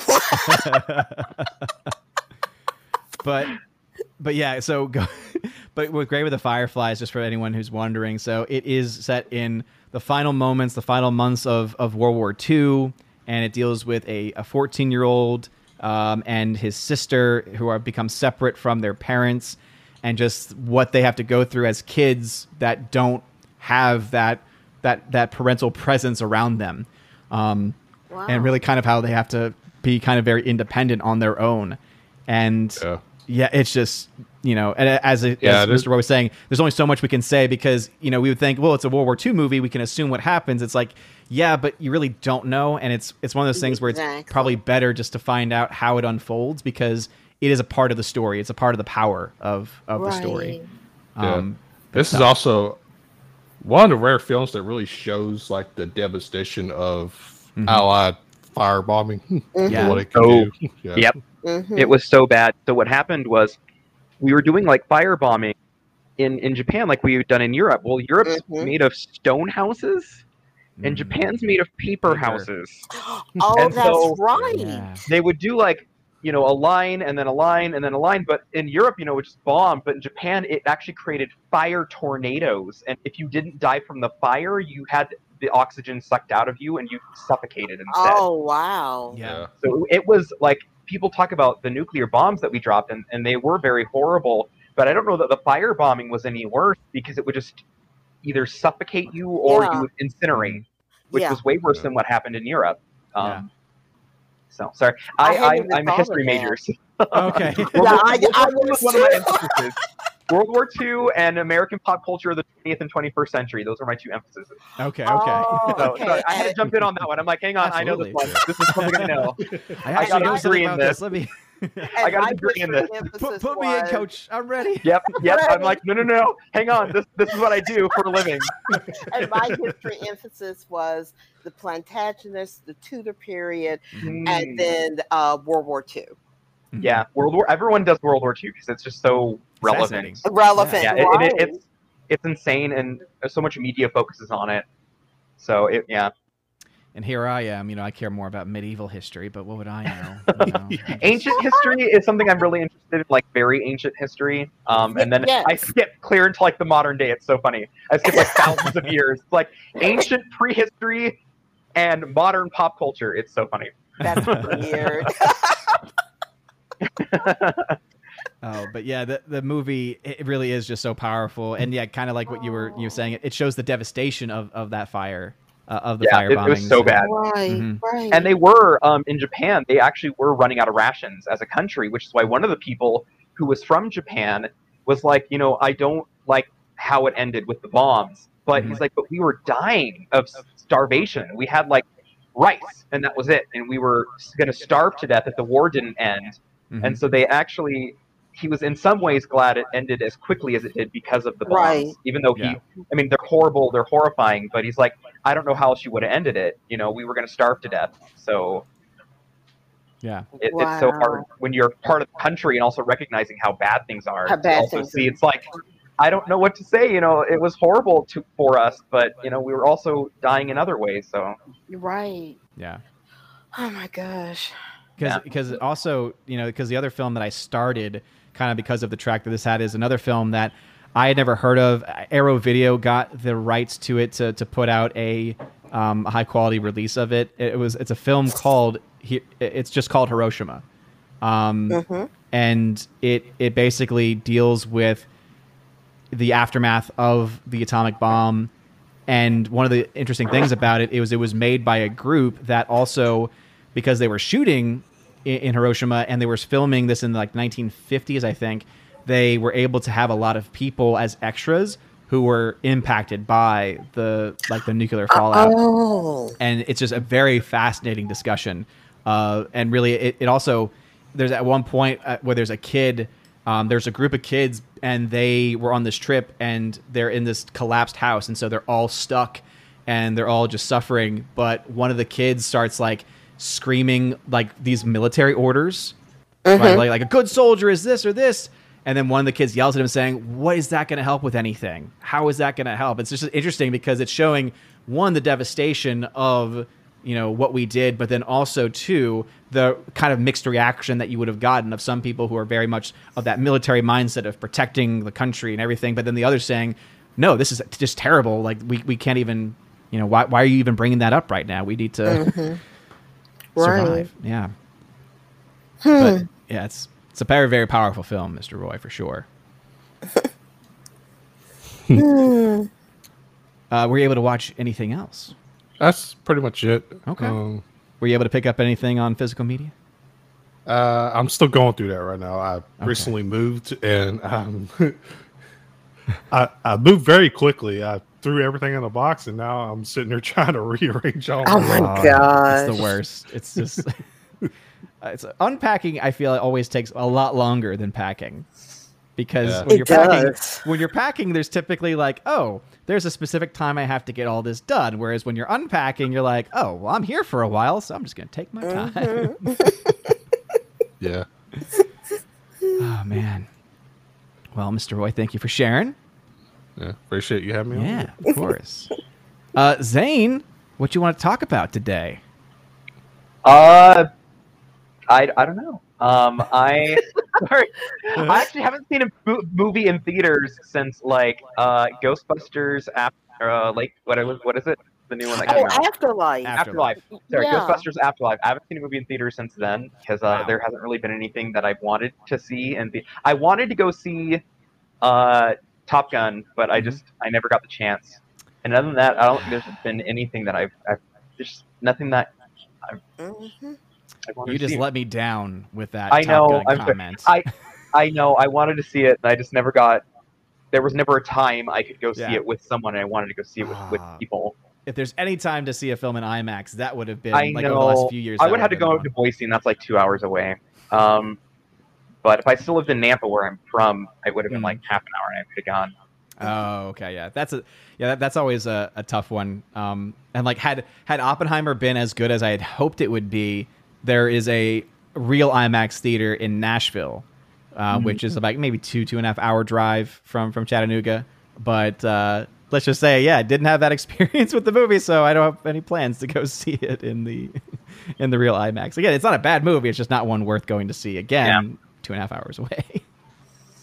I guess I could talk about. I did get 4K movies because I got a 4K player, which I think the Xbox Series X, which I finally got, plays. Okay. And so I've got the Lord of the Rings and the Hobbit both in 4K because those came out recently. That's why I didn't bid on it when you put them up. I'm like, no, I just got them. I got whenever I put up the giveaways, there's some where when I put them up, I'm like, why is no one entering in? And then I'm like, oh, well, a lot of these guys are, movie fans, and so they probably either already own it or. So I got Legend in 4K, which it's the director's cut, which is way better than regular Legend that came out in the theater. Okay. That's one Tom Cruise and Mia Sarah and Tim Curry. That's the one. Tim Curry's the big scary devil. Yes. Okay. And Tom Cruise is like 19. It's so funny. I'm like, bah! He hadn't gotten his braces yet, so his teeth were still like not straight. I'd forgotten how his teeth worked straight back then when he was younger. I remember when he got the Invisalign. He had like the Invisalign when they first came out. For the clear ones that he got way back in the day. On like a talk show, he's like see, you can't even see him. But I'd forgotten that. I'm watching it. I'm like, oh yeah. He used to be straight. Now he's got like this perfect mouth, That's the Arrow video release of it, right? I think so. Yes, I think it's got an arrow on it. Okay, yeah, because I have that one too. I don't know if I have the 4K or the Blu-ray edition, but it was the most recent release that they did. Yeah, I think I got the 4K, and it's the director's cut is a lot better. I feel like they moved the scenes around some, and it made a little bit more sense. Some of the reactions, I feel like, made the movie flow a little bit better. Okay. So I like that version. Orange Hat Reviews points out he was 22 during filming, and Mia Sarah was 15. Oh, was she only 15? Oh. Ooh. Is she? I assume that there's a romantic. There is an implied romantic scene. Okay. It kind of like they kiss and she lays down, and then they cut away, and then they cut back, and at no point were they ever undressed. Okay. So were they just hanging out for about an hour? because it doesn't like show them putting clothes Right. back on her. And it just like cuts away and it cuts back later, and they're like, "Oh, it's later." Like, so did Yeah. they like 2 hours later. Well, it's so funny because like that in the original version, it was like, and then she goes to go touch the unicorn, and if you're not, you're supposed to be a virgin woman to be able to like touch unicorns and stuff. And I'm like, oh, that's why I didn't like you, because you're not a virgin anymore. And the new one, it happens after, and so I think there or something like that. I don't remember, but it was so funny because I'm like, oh, see, that's why. Wow. I haven't seen that movie in years. Now, how old are I they? didn't realize he was that much older than her. How old are they supposed to be in the film? I think they're supposed to be about the same Okay, age. They're supposed okay. to both be about 18. I thought, at least. Yeah. Because there's also a scene later where she's like being seduced by like the devil Right. and the Tim Curry character, and she is resisting, and but she has this like different outfit that's all sexy, Oh. which now makes that really uncomfortable. Yeah. It's like, oh, Yes. that's almost as bad as because one of the other movies I have is Labyrinth, where it's like Labyrinth has 16-year-old Jennifer Connelly, Yes. and then grown adult 34-year-old what's his name? I David can't think of it. Bowie. David Bowie, and she's like this nostalgic chick was reviewing it one time, and she's like, they have like a fever dream, and she's like, sexy fever dream? How old were they again? Like 16 and 34. Like, oh, Labyrinth, the movie that goes there. Oh, I don't remember. I don't think they ever kissed though. No. At least there's it not. was from that, like, you know? yeah, no, I think it was supposed to be like from her perspective, Mhm. fall in love with this older man, which when you're that age, you're not thinking of it like that. No. When it's got an adult and you're looking at it objectively from outside, Yeah. it's like, ugh. Yeah. And But I he's guess if evil. you're looking at it from her perspective, yeah, he is So. evil.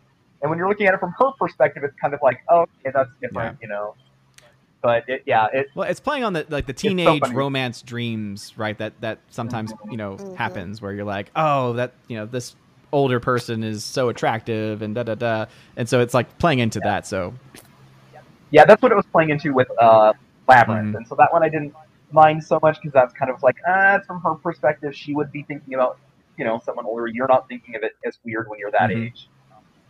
We do because we're adults. Right. It's like, Yeah. ooh. But self-awareness. Legend, it was a little bit different because it was like, 15. That is quite young, and she's running around in the sexy Yes. demon seduction Yes. dress, and it's like, okay, And then there's yeah, this. Tim Curry. Yep, this- Tim Curry. That's Tim Curry. That guy. Yeah. Yep, Mhm. Oh goodness. Yep. he's so good in that role. I mean, He what really role is he is. not good in? I mean, That's true. Yeah.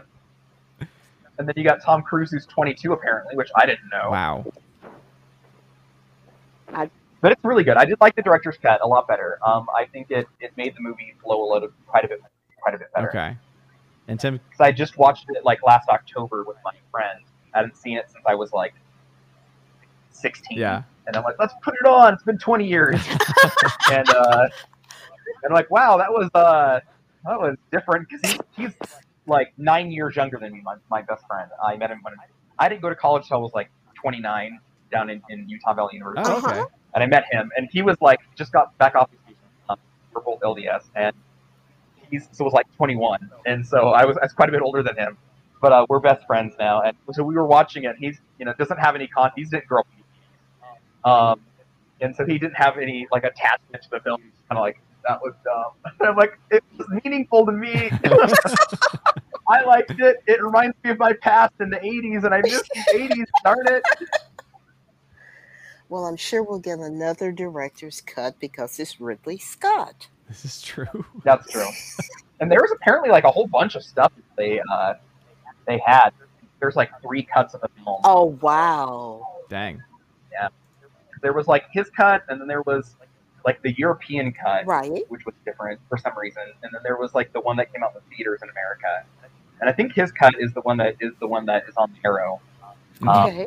And it's longer, but it makes more sense. Okay. I think. I feel like the how they cut it made more sense. The flow of story. Okay. Okay. Nice. I do like how I recommend it. Tim Curry is playing the character known as the Prince of Darkness, Lord of Darkness. Yep. It's just giant devil. Yep. Orange Chat adds in 3 cuts: the U.S. cut, European cut, European and cut, hybrid cut. Oh my gosh. Always 1,000 cuts with him. Mm-hmm. I gotta. Yeah. There's different ways of framing it, man. Well, that's what I love. I love the collector's edition I have of the of Blade Runner, because it literally has, I think, 4 or 5 cuts of the movie. Oh my gosh. It's like one of those, like the work print cut, and I'm just like, what? And then there's the director's cut, but then there's the final cut. It's like, oh my goodness. Yeah, I've only got for Ridley Scott, I think I've got 2 cuts of Gladiator. I've got the theatrical, and then there's the director's cut. And it's like the director's cut, the only thing I noticed that was missing was they cut out feeding the Christians to the lions. That's in his director's cut. Okay. So, and I was like, it really didn't add anything. We'd already seen what was going on in the Colosseum, so having that, it would just tacked on an extra 5 minutes that the movie didn't need. Mm-hmm. Yeah, I remember for Kingdom of Heaven, something similar happened where the theatrical came out. I didn't mind it because I've very much a bias towards more, not that it's a religious movie per se, but it deals with a religious topic with the Crusades. But then the director's cut came out. The director's cut's phenomenal. Like, it raises it to a whole new level. So that must have been when I saw on the plane, flight, because I fell asleep on it, and I rewound it back, and I was, oh, he's still chasing after that stupid horse. Okay, no, didn't miss anything. All right. The horse is still lost. Okay, got it. Oh my gosh. The other one that had. Oh, go ahead. No, I was just going to say, now I want to see Legend again. It's been so many years. That's where we got Legend of Zelda from, actually. Really? I didn't. Yeah, I guess the guy was inspired by it. That's why it's the Legend of Zelda. That's what I've heard. I can't verify. Oh, okay.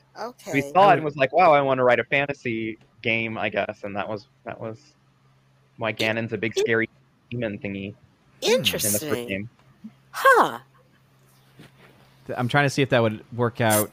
Yeah, first release of Zelda was in '86. So that would technically make sense then. Yep. Huh. Interesting. Well. The other one with a weird edit with different cuts was Watcher in the Woods, which they had 3 cuts. There was the original cut, and the critics were all like, I didn't get it. And so they recut it, which is weird. I go back and watch it, and I'm like, that version actually makes more sense.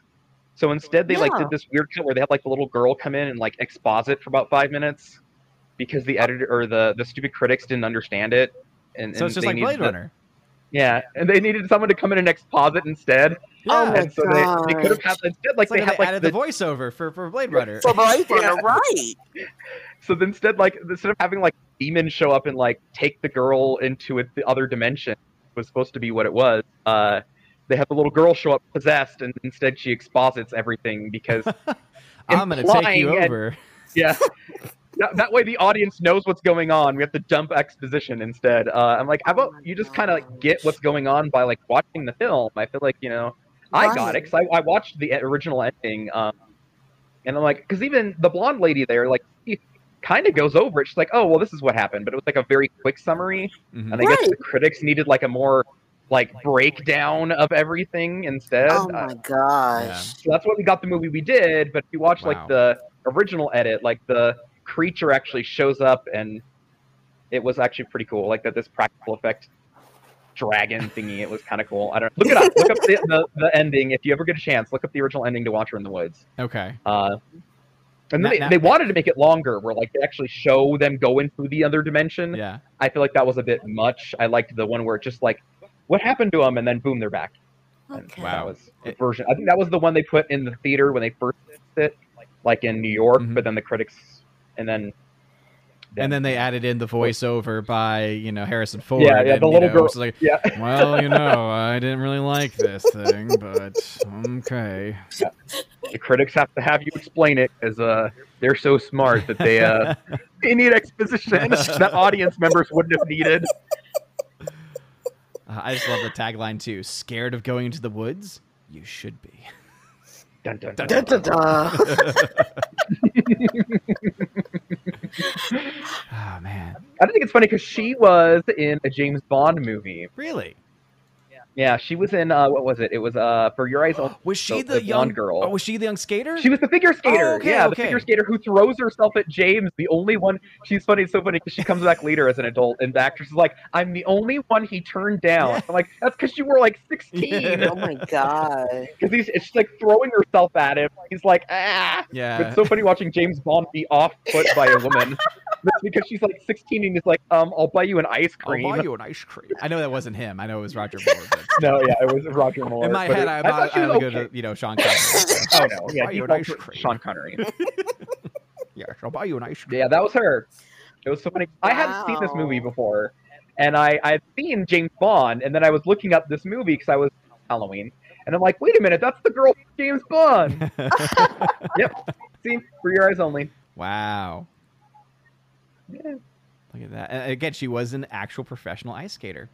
Huh. Oh, was she really? That's what I didn't know that. That's what this says right here. It says American professional ice skater and actress. After Huh. achieving some That's probably why success they as a snagged figure her. skater in the 70s, she became an actor. Oh, that's why they got her for that role. Then. Okay. Wow. I Interesting. thought she was a pretty good character in that one. She at least was feisty, didn't put up with when she thought the one guy had hurt her mentor, Yeah. talked back to him, got smacked around, but she at least wasn't going to put up with Well, it. also for me, she was a big part of what I thought was a great change in the character of James Bond. Because up to that point, right, and obviously I know a lot of people are very much drawn to he's a womanizer or whatever, what you would call it. Yeah. But this is the one where it's like, as you said, it's the first time that he actually rejects a woman's advances and also becomes almost like a paternal figure. Like, and so like this is actually a really nice addition of him where he's still very much attracted to the ladies, but he's also now being more of a father figure, which was kind of cool to see. Huh. Yep. Because he had the one Greek lady that he was actually interested in that movie, but for her he was kind of protective. Mm-hmm. Like, she's working for who ended up being the bad guy in the film, and it was like, I got to get her out of there. Mm-hmm. I have to shave her. I don't know why. Yep. If Roger Moore talk like that, that'd be hilarious. That would be Someone needs hilarious. to redub the entire film with like a Sean Connery, with AI today, we could do all these things. Oh no, we could. Starts off, you just redub the whole film with the voice, and then over time, it becomes so great you actually can put Sean Connery in the role. Works for me. CGI him over like everyone. Oh geez, I am terrified of what that's going to do to the movies. I don't like it. Because we think about that. It'd be cool for like. And we're like, that could be kind of cool. But then you have the people that are like, oh, you know what? I'm just going to make like Trump every character. Or I'm just going to make like, I'm just going to make, pick any random person. I'm going to make Pootie Pie every character. That'd be fun. The only thing it would be kind of nice for is if you could do like a composite where for like adaptations of books. Where it's like, I want to make them actually look like the person described in the book. Yeah. But then, real actors aren't getting hired. And I don't like that. Yeah. But at the same time, it would be kind of nice for like you can actually make them look like book accurate without having to do an animated form or something. Because even half the time, animated forms don't look right. Yeah. Like, have you ever seen the animated? Was it the Ralph Bakshi Lord of the Rings? Yes. I've seen the animated Hobbit, which the whole Lemony Winks thing from South Park got its inspiration from. And it's like every time I see that episode of South Park, I'm just like, yes, this is exactly the music that's in. But the Ralph Bakshi for the Lord of the Rings, it was kind of funny because like Aragorn is accurate in that he doesn't have a beard because Aragorn doesn't have a beard in the books, right? But he looks like an Indian, like an American Indian. It's so weird, and he's got like this like the hair is off, but the skin I would agree. Yeah, yeah. And he's got like a skirt on. It was kind of it was so funny because he doesn't have like pants. Like what's going on? He's just got like a tunic and then no pants. And it's no so weird. pants, no ties. Is that the one John Hurt did? That's the Legolas, one, yep. I think. I don't. Oh, maybe I don't know. John I just Hurt, remember yeah. Legolas is like John. John he's Hurt's like- Aragorn. Oh, Aragorn. Oh, he's okay. Aragorn. Okay. What I was saying, Legolas looks like cross-eyed in that film. It's so weird. what I was saying Yeah. with the look is the reason it has that lack is because with the natives, the one thing I would say is different is we tend to have very straw-like straight hair, which they did not. Oh yeah, that is true. Yeah, the hair was all kinds of all the yeah. characters look like they had really bad takes off of afros in that, honestly, but just about it's like Yeah. they looked like they had this cross between like curly boy hair and afros, and it was really weird looking. Galadriel looks pretty They good. I did like did. Galadriel on that one. Yeah. And look, I saw these as a kid. I get they were just trying to do this, and it was the era style kind of influenced it some, but it was kind of cringe at points too because of all that. So. Oh no. Yeah. Now, fun thing about, because you were mentioning Legolas, Anthony Daniels actually did Legolas's voice. That's who it Oh, is. C-3PO. Yeah. Okay. Okay. That's kind of funny. I just think about like, hello, I am Legolas. I am Legolas. I speak 10,000 languages. Now I want that cut. I want the Lord of the Rings animated cut, but with C-3PO as C-3PO Legolas. Legolas. Yes. Oh dear! A Balrog. Oh my god. But yeah, all I can remember from that series of movies was the old school Hobbit one. Just Oh yes. Lemony Wings' journey has gone far by. Da-da-da-da-da. That's all I remember. Frodo of the Nine Fingers. Oh my god. But it's good. It's a heck of a lot better than the live action Hobbit films that we got. Oh wow. It's one of those moments. You see, for those films, it is one of those moments where I'm like, I know objectively there are major problems. Yeah. It is one of those ones where like I like it despite those things, but I can recognize that despite my like of it and how much I liked the character of Tariel. I actually liked Tariel. I wish I didn't think they did right by her by making her in a love triangle. I wish they would have just left it not a love triangle because they promised her they weren't going to do a love triangle, and then they did. Yeah. And then they did. Yep. Mhm. And I can understand that. I'm like, no, it's still got objective problems. I can still understand criticisms. I personally like it despite that. Mhm. Yeah, I'm kind of the same as I have issues with it. So I get they added a whole character because they wanted to have the female in it that they A didn't female. have in it. And you can argue that issue, but the argument I don't understand that I've heard several people take is that it automatically completely broke lore because elves and dwarves didn't get along. They still were very clear about that. And look, it was basically they were trying to use the elves and dwarves warring as a way to do basically a fantasy version of Romeo and Juliet to it. That's what they were doing. And it doesn't actually break lore, but it is kind of corny and cheesy to add it. Well, it's kind of one of those things where it's like you can't say that two sentient people will never, ever, ever have one pair that liked each other. Yeah. Out of thousands of years, That's never had it happen where one fell in love with another. That's the argument I've seen that I don't It's get. just not that. Yeah. Because every time We have historically, every time in history where there's been tribes or cultures or races or countries warring, there's always been people who crossed that line because they loved each other. Mm-hmm. Yep. And very smaller periods of time, because we're talking like Lord of the Rings, it's thousands of years this has gone over. Mhm. It's like you can't tell me now it didn't happen once. Right. I do prefer by far, shout out to Hardwick, because I know he was the first person that pointed me in the direction that it's a 2-part Hobbit recut. It's a fan cut. Yeah. And it's the Tolkien edit, so it only keeps the things that Yes. are either in the book directly Yeah. or at the very least closely associated with the book. See, I have to give those movies credit. Trying to stretch The Hobbit to the full length of Lord of the Rings was a bit awkward and weird. At the same time, Hobbit was written at a much faster pace with very little world building time in it. So to get everything in it and actually have the scenes fleshed out, you do have to add a lot more than you had to with the other. Which I is just, a but bit they of let acting- things out. No, Wait a minute. That's wait, another Warner Brothers. let me finish before you guys jump in, okay? Please. So I get there's issues on both ends of that because the book structure was different in both. And I have problems with things they added and took out of both, honestly. I like Lord of the Rings more. But some of the comments I've seen people make are so over the top. And yes, there's issues, but you've got to admit Cumberbatch did Smaug beautifully. Mm-hmm. I wish I remembered his Smaug, but anyway. I do, because he the voice actually felt like the way they described the character. I never saw, what is it? What's the third movie?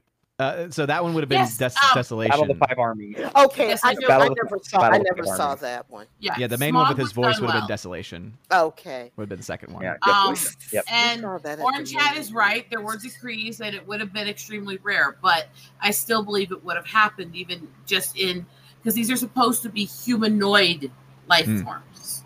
So they're supposed to have a lot of human emotion. Humans defy their leaders. They just do, especially when it comes to being told who they can love. Yeah. So it will occur on occasion. So, because I'm always of the mindset too, where it's like there's good things in there for sure. Like there's things that I do like that are in the films. It's more of the whole product, right? It's basically like on the micro level, there's some really good stuff. On the macro level, it just doesn't really. I feel like it doesn't hold together as well. There's definite issues. Although compare it to the crap they're doing now, and it feels like gold. I mean, I mean, this trilogy compared to the Rings of Power. Oh my the Rings God. of Wokeness. With Galadriel. Do not. As someone who's read like a lot of the background stuff from his notes, like I have all 16 volumes of the history of Middle Earth. I've read all that. I've gone through Silmarillion and all that stuff. Yes. And then seeing the Rings of Power, I die inside. It's so awful. Because I'm just sitting there like, there's no reason you couldn't have done it better. I don't know what happened. And it's another one of those things where it's like, it's so embarrassing because one of the guys who's one of the showrunners is actually the same like religion as me, and we're not a huge religion, the Mormons, and so it's so frustrating when we get like representation and like that's the representation, and I'm like, don't speak for us anymore. Don't speak for us. You say that, and I'm sorry. The first thing that popped in my head when you said that about that was listening to Tim Hawkins and his jokes about Mormons, and hearing him go, "If you can't make fun of yourself, if you can't laugh at yourself, laugh at the Mormons. It's what I do." Because he was done but we have Tim Ballard. We have Tim Ballard from Sound of Freedom. He's one of us. I didn't know that. I knew he was Christian. I didn't know he was a Mormon. Okay.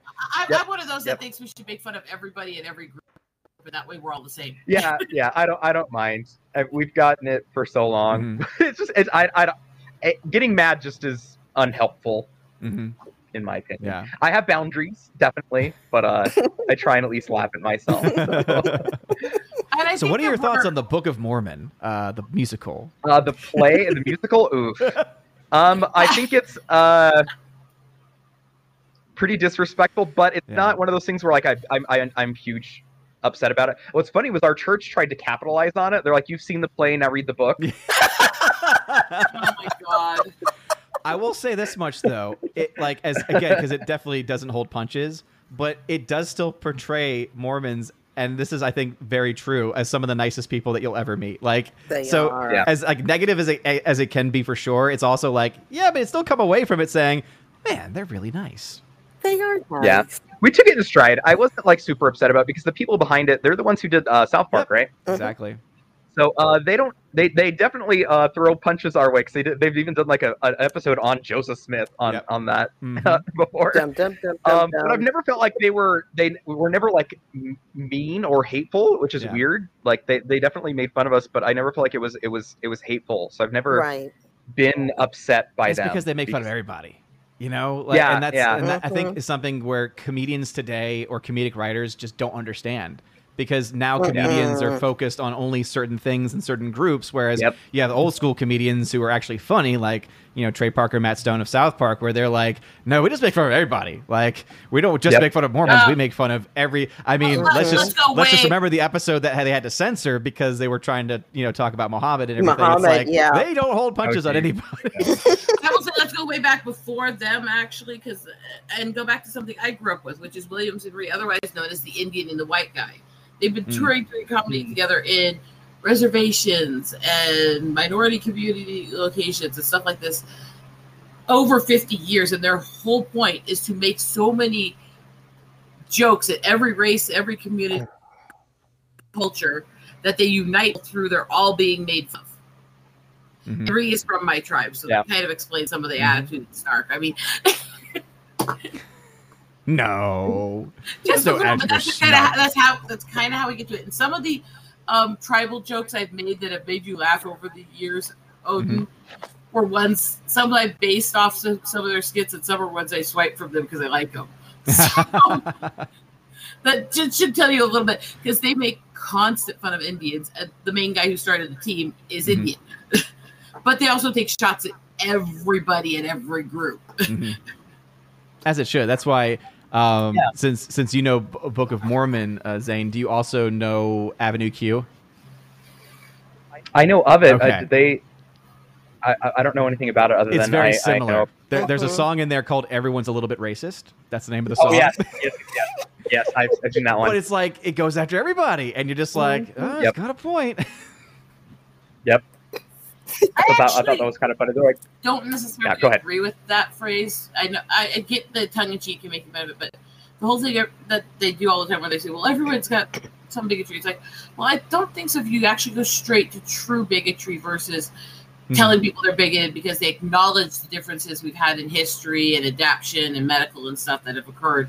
Because acknowledging the science behind we all adapt to the lands we come from, and there's differences every culture has, versus hating on people, viewing them as inferior or superior or stuff like that, is a much different thing. Yeah. I think their point was more just like everyone's got like not necessarily accurate or stereotypical views of in the song. They actually explain it. They're like, no, we're not talking about big decisions, like who to hire, who to get a newspaper from or who to hire. No, we're just thinking like little decisions, like thinking that busboys, like Hispanic busboys, should learn to speak gosh darn English. That's like, yes. How about anybody from any country who's here should learn to speak the language so they can interact with us?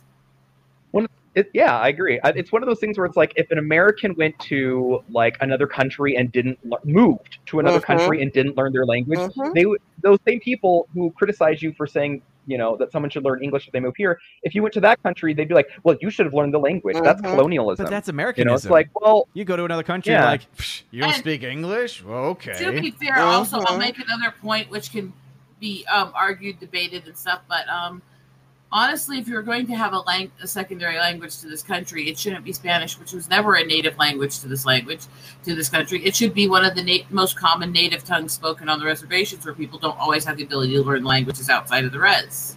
Yeah. Yep. The issue there is more population sizes, because we know for a variety of reasons, Spanish because those people are not has become the Let's be statistically honest. Most of the people who are coming here legally really want to learn the language, learn the culture, and understand it. The people who aren't, it's harmful to them because they don't have a means to get out, and not everybody can learn the language. And that's what these liberals do, is they use that to keep them as they're basically underpaying them for minimum wage, mistreating them, and what are they going to do? They don't speak the language, and that's the part. Whereas with the reservation issue, a lot of them, they do want to learn. It's the poverty level. It's being isolated from most of society because they're put out in the middle of nowhere. It's stuff like that makes it harder. And they're still American citizens from birth and from love of the country. So there's a difference there in which one to cater to. One would actually be trying to help Americans become more of a part of the country, versus one would be celebrating lawlessness. Have you ever seen the movie Under the Same Moon? I think is what it's called. I have not. What's it called again? It's Under the Same Moon. No. I know I've heard the It's about title, like this lady who'd moved to illegally come to the United States to earn money and tries to send it back home to her son. And then he goes, because he wants to go see his mom. He has to go through the whole process of trying to come to the United States illegally. Yep, that's the one. Yeah. And the lady, the mom, she gets fired from this one job, and she's like, well, no, you can't do that. You can't not pay me for the stuff I did for you. And the lady hands her a phone, is like, call the police then. You can't. You're an illegal alien. Wow. And it's like, that's what they do. It's like they keep them, under hostage in a way because they're so much easier to exploit if they aren't legal. That's why people who want them to come legally are more compassionate, because otherwise you don't have these rights. What are you going to do? You can't call the police. You get kicked out of the country. It's not a bad movie. Yeah. I say it's 2007 America Ferrera, so before she went, cray cray. Yes. In more recent years, like in the Barbie movie. In certain movies that came out recently. Yeah, just certain pink movies, that teenagers loves to. The Pepto-Bismol. I guess it's actually her husband in real life. That's what I was looking for. Yeah. And now River's in the chair. In the chair. Yeah. Oh, there she is. I guess that was actually America Ferrera's husband in real life, the one that played him in the movie. Huh. I guess that's who she's actually married to. That's what I heard. I can't verify it. I had seen that before we got on stream. Okay. Wait a minute. Her in Barbie, I think that's her actual. Oh, in Barbie. Oh. In Barbie. Sorry. I take that back. I thought you were talking about this guy, Eugenio Derbez from that movie. Did she play sorry. Ugly Betty? Yeah. Yeah, that's American Ferrera's Ugly Betty. Yeah. Oh, okay. I kept hearing that name, and I was like, "Why does that name sound so familiar?" Okay. Yep. Okay. Sisterhood of the Traveling Pants. Yeah. Okay. I didn't see that. So. I did. And then was she the Astrid from How to Train Your Dragon? Was she Astrid? I think I think so. Yeah. Yes, she was. One of the movies I like her in. I like that movie, the first one, a lot. Actually, I like all of it. I love the How to Train Your Dragon stuff. So. Yeah. I just didn't want to see the last one because I was sad because they had to get rid of the dragons.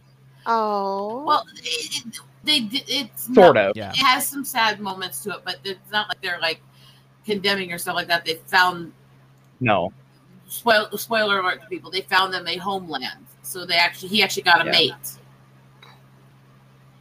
Yeah. Well, so that's kind of positive. So there's good things about it. I just was like, yeah. I know they had said going into it, they're like, well, how come there aren't dragons anymore? We tackle that in this movie, and I'm like, oh, so we have to explain why there aren't dragons anymore. So they have to go somewhere. Well, don't worry, you're getting the live action version of it. So. Oh God.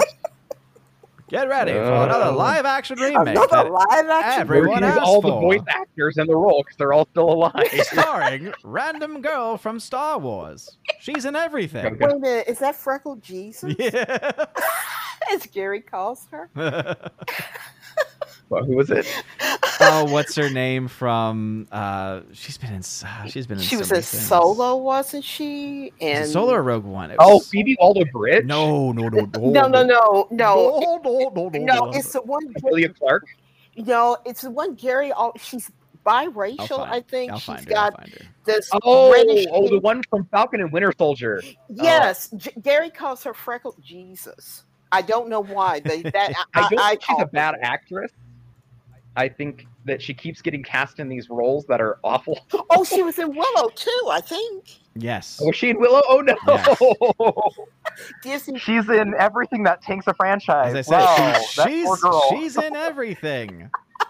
And she plays the worst character in everything too. Yes. Second worst in Solo. Worst in Erin Solo. Kellyman. I'll just think. Yeah, it's crazy because she actually is, I think, black. Yes, but she's black or biracial. She's English. Yeah, and she is English. She's from England, but I think she's biracial because I think her family. When you show a picture of her family's all black. Okay, but she had that's why she has the freckles. She was good in The Green Knight. How do you spell her name there? Erin Kellyman. I kind of see her. I hated her character in Falcon and Winter Soldier. Yes, I could not stand her. She was the worst person ever. I don't know. Infus Nest, she was in Solo. I'll just keep calling her. She wasn't terrible in Solo.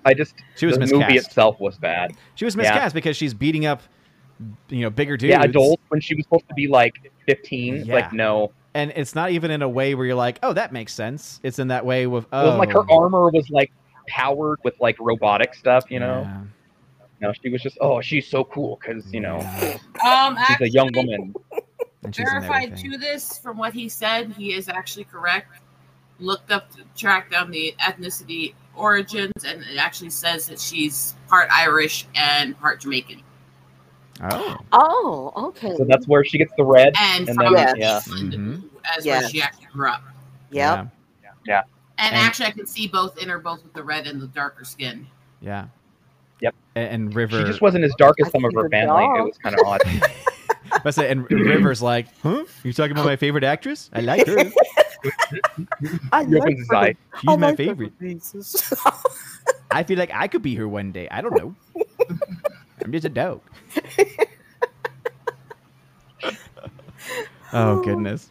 Oh, I didn't want to hide her. Oh, I'm sorry, River. I'm sorry, River. The dog went away. I brought her back. So, Tina. Yes. Yeah. Hi. Was there anything else that you wanted to share, good sir? Zane? Oh, nothing that wouldn't take a long time. Other movies I got were I got the complete series of Johnny Quest on Blu-ray. It's very pretty. Oh my god! I love Johnny Quest. The original Johnny Quest from the 50s. Yes. I think it's so funny because the show is so inexplicably violent. I know. And it's for a cartoon show, and it's like people just die left and right, and you're like, what the heck? My favorite was like there was this one where like there's like these Yetis and they're in the Himalayas, and like this guy's gonna get Johnny, and then like Haji pushes the guy off the ledge, and the guy falls to his death, and I'm like, did that 10-year-old just kill someone? It's so crazy. And then like they escape, and they come back, and like a real Yeti had come and killed like all the people. They come back and like everyone's dead, and they're like, whoa, what happened? And I'm like, holy crap, is that just an entire building of dead people?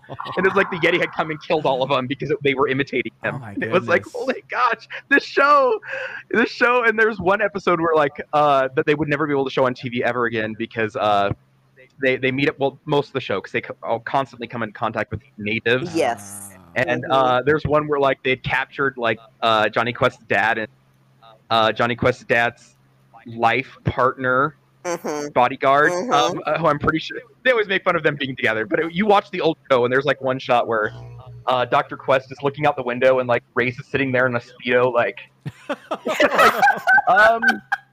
was this subtext at this point? What's going on here, guys? Like this big picture window, and Race is just posing in a Speedo out front of it, and I'm like, okay.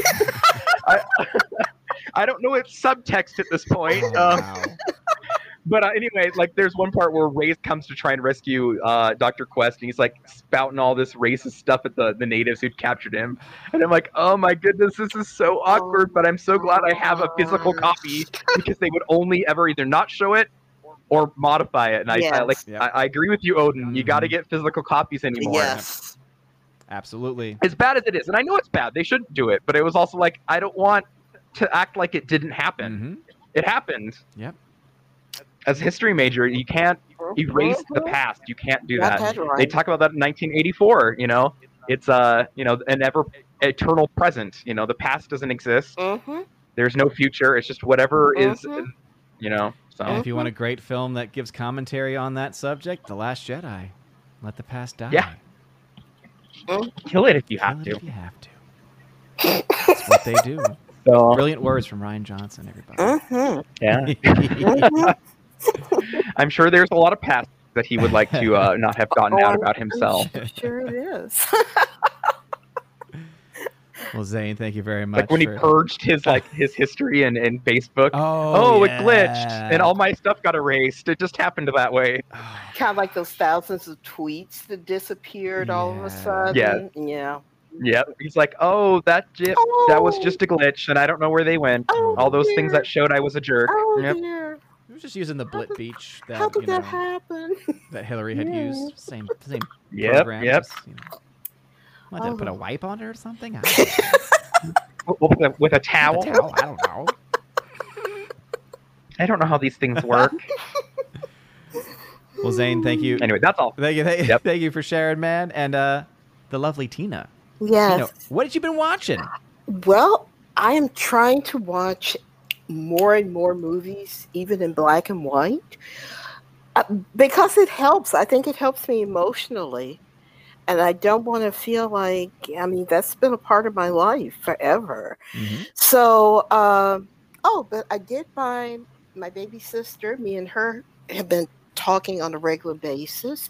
And I bought her the copies of Rebecca. She's seen the movie. She had never read the book. And I was like, okay, I'm going to go on eBay and buy you the book. She also had never read Gone with the Wind, even though we had all seen the movie. And I was like, oh, I'm going to get you a copy. And she asked me, when I moved, did I find our mother's first edition copy of it? And I said, no, I never found it. I don't know where it's at. Oh. And but yeah, I was reminding her, okay, when you read the book, remember there's going to be a lot of characters and situations in there that will not be shown in Gone with the Wind. And she said, yeah, mommy told me that. And I said, yeah, and Ashley comes across a whole lot better in the book than he did in the movie. So, but let me take my Ashley. Ashley. Anytime I hear, I always have to think about Ashley. Well, it was so sad, kind of in a way, for Leslie Howard, because his his test with Vivian Lee, they did the barn scene, and his test screen turned out very well. He was supposed to do another project for the studio, and they kind of misled him so that he didn't get this part in a movie he really wanted to do. So that's why his performance is kind of flat and Gone with the Wind. It's just sometimes when you're looking at him, number one, Leslie Howard is way too old to be playing Ashley. Ashley was supposed to be maybe 10 years older than Scarlett, and she's 16. So he's way too old for her. But then there's sometimes where it's like, wow, he has no life whatsoever. Ashley is so lifeless and you hate him. But yeah, he's a whole lot better in the book. But as far as the movies I've seen, I've got them listed on my letterbox. I've been trying to get back into that again. I have no idea if I saw the Ten Commandments the last time I was on The Chosen or not, but I have it listed. And it was just so wonderful seeing how beautiful that movie is. And I know it's over 3 hours, but it's like, yeah, but by the time you get to the end of it, you've learned so much. You've gone through all of this with the characters, and you don't mind it as 3 hours. So, I mean, at least for me. And the funny thing is, and I think Mr. Roy read the book after I had suggested it, but the biography on Cecil B. DeMille. DeMille was working on at least 3 other projects when he died. So this was not intended to be his final movie. So he was working on one about the founding of the Boy Scouts. He wanted David Niven to be in it. I love David Niven. I forgot what the other 2 movies were, but they don't make them like this anymore. They really don't. Did they ever release the ones that he had? Like, were they at a point where they could release the ones that he was still working on, or were they kind of early in there? He never made them. He had storyboarded them. Okay. He was working with Paramount about the funding, and then he passed away. So I think officially, The Ten Commandments is his last movie, but there's another movie, The Buccaneer. The director of that was his then son-in-law, Anthony Quinn. And he and Quinn always bashed heads because they were 2 alpha males. And The Buccaneer is about Jean Lafitte. Okay. And Andrew Jackson. Yeah. And Charlton Heston plays Andrew Jackson, and Yul Brynner plays Jean Lafitte. And if you listen to it, you'll hear the musical beats from the Ten Commandments. And you're like, oh, wait a minute, that's when Moses came. So anyway, but that's The Buccaneer. It's not one of my favorite movies, but like I said, DeMille produced it because I think he was really sick, and his son-in-law was the one who actually directed the movie.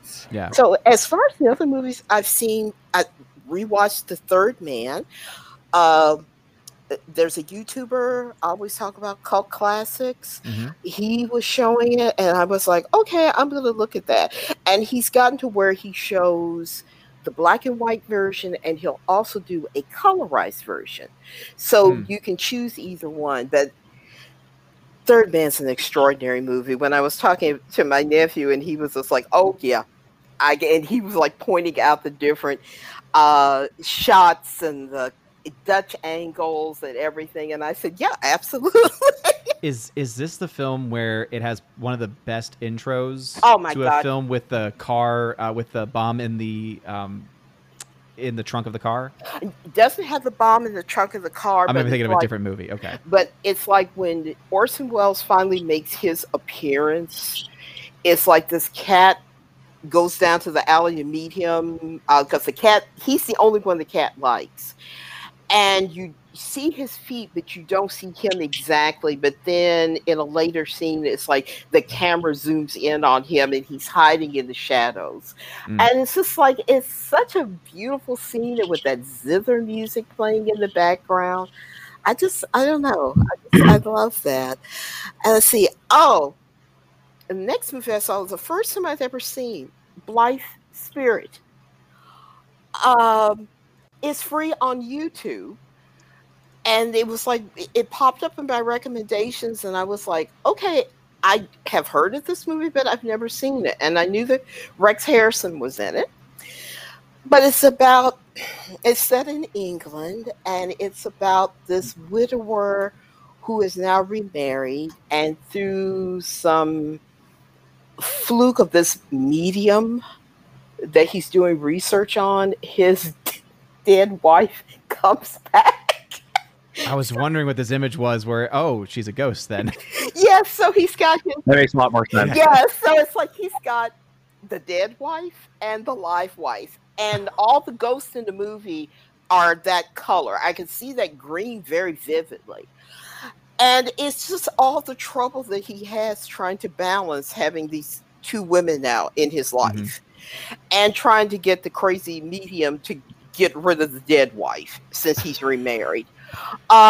This has another one of those amazing taglines. Elvira is the kind of gal who can turn an evening into a night you'll never forget. Oh my God. I hate that tagline. I hate that. That's as far as I'll go with the movie. It has a few little twists to it, and I don't want to give those away. But let's just say it's very crazy. And but it's one of those typical English drawing room comedies. Okay. So the other movie, well, I rewatched this. I found it for free. Oh, really quick, did Rex Harrison talk sing in that movie? He did not sing at all. Talk, sing, or sing. Because he always sings. He talks in rhythm to songs. He doesn't ever sing. Yes. It's so funny. Like, you watch him in other movies, it's like, no, don't just talk, sing. You're supposed to sing. I know. Yeah, because the first movie, when I was a little girl, the first movie I ever saw with Rex Harrison was Dr. Dolittle. Yes. And I kept saying, how come he's not singing like anybody else? But he's talking. Everyone else is like singing, and he's like just talking in rhythm. It's so funny. Exactly. And of course, My Fair Lady, he talks all through it. Sings. Yep. Why can't a woman be more like a man? He just talks through the song. I'm like, no, there's music in the background, and he's just talking. I know, but I guess it was like, okay, we got sexy Rexy. Hey, what else do we need? So, anyway, Audrey Hepburn apparently. Audrey Hepburn, yeah. What did I just? With someone else doing her singing voice. It was Marnie. I think it was Marnie Nixon, because she also. Oh, she sang, I think, for Natalie Wood in West Side Story. I think so. Oh. And I think the singer is actually, is she black, I'd heard? Oh, I had not heard that. I would have to look it up. That's what someone told me, but I haven't ever looked it up. Please let me know. West Side Story? That's interesting. Yeah, the singing voice for Audrey Hepburn and then Natalie Wood. And then Natalie Wood, yeah, in West Side Story. So... But, the other movie, let's see, rewatched it. I rewatched a lot of movies, but it helps a lot. Dragon Wick, that was also free on YouTube. And Dragon Wick is, the first thing that caught my attention was, this is another 20th Century Fox release that didn't have the famous fanfare that we're all used to hearing. it goes right into the movie. It was the same way with The Ghost and Mrs. Muir.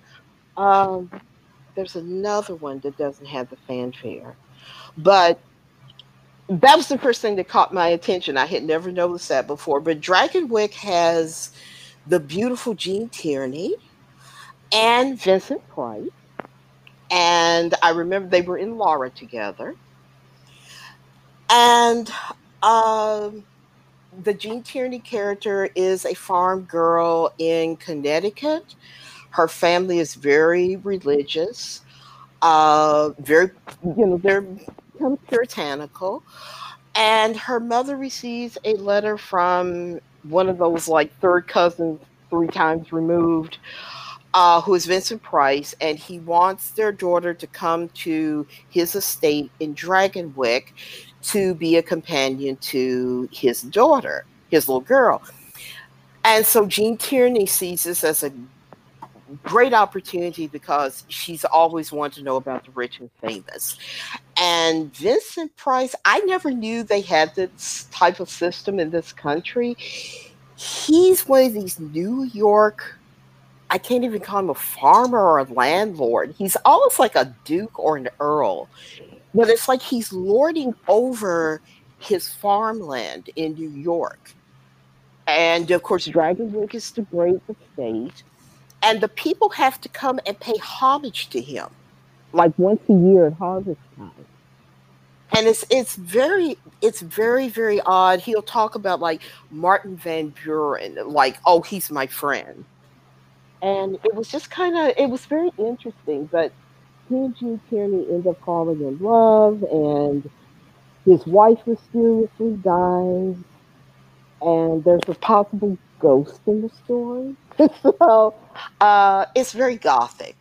Mm. So, and Vincent Price was very young in that before he became the king of horror. So, but he and Gene Tierney have always had a wonderful chemistry with each other. They have a good chemistry in Laura. So, yeah, when I saw Dragonwyck popped up, and I was like, oh, let me look at that again. And let's see. There's a Wimpole Street. That was the Norma Shear version. Oh shoot, I can't remember who played, but it's about Elizabeth Barrett and Robert Browning, and she was an invalid. Father was very tyrannical, controlled the entire household with an iron will. It was like none of you can get married or anything. Elizabeth started a correspondence with Robert Browning. Her father did allow Browning to come and visit her. And this is kind of the story of how the two of them fell in love and how he pretty much helped her escape from her family home. And they went to Italy together.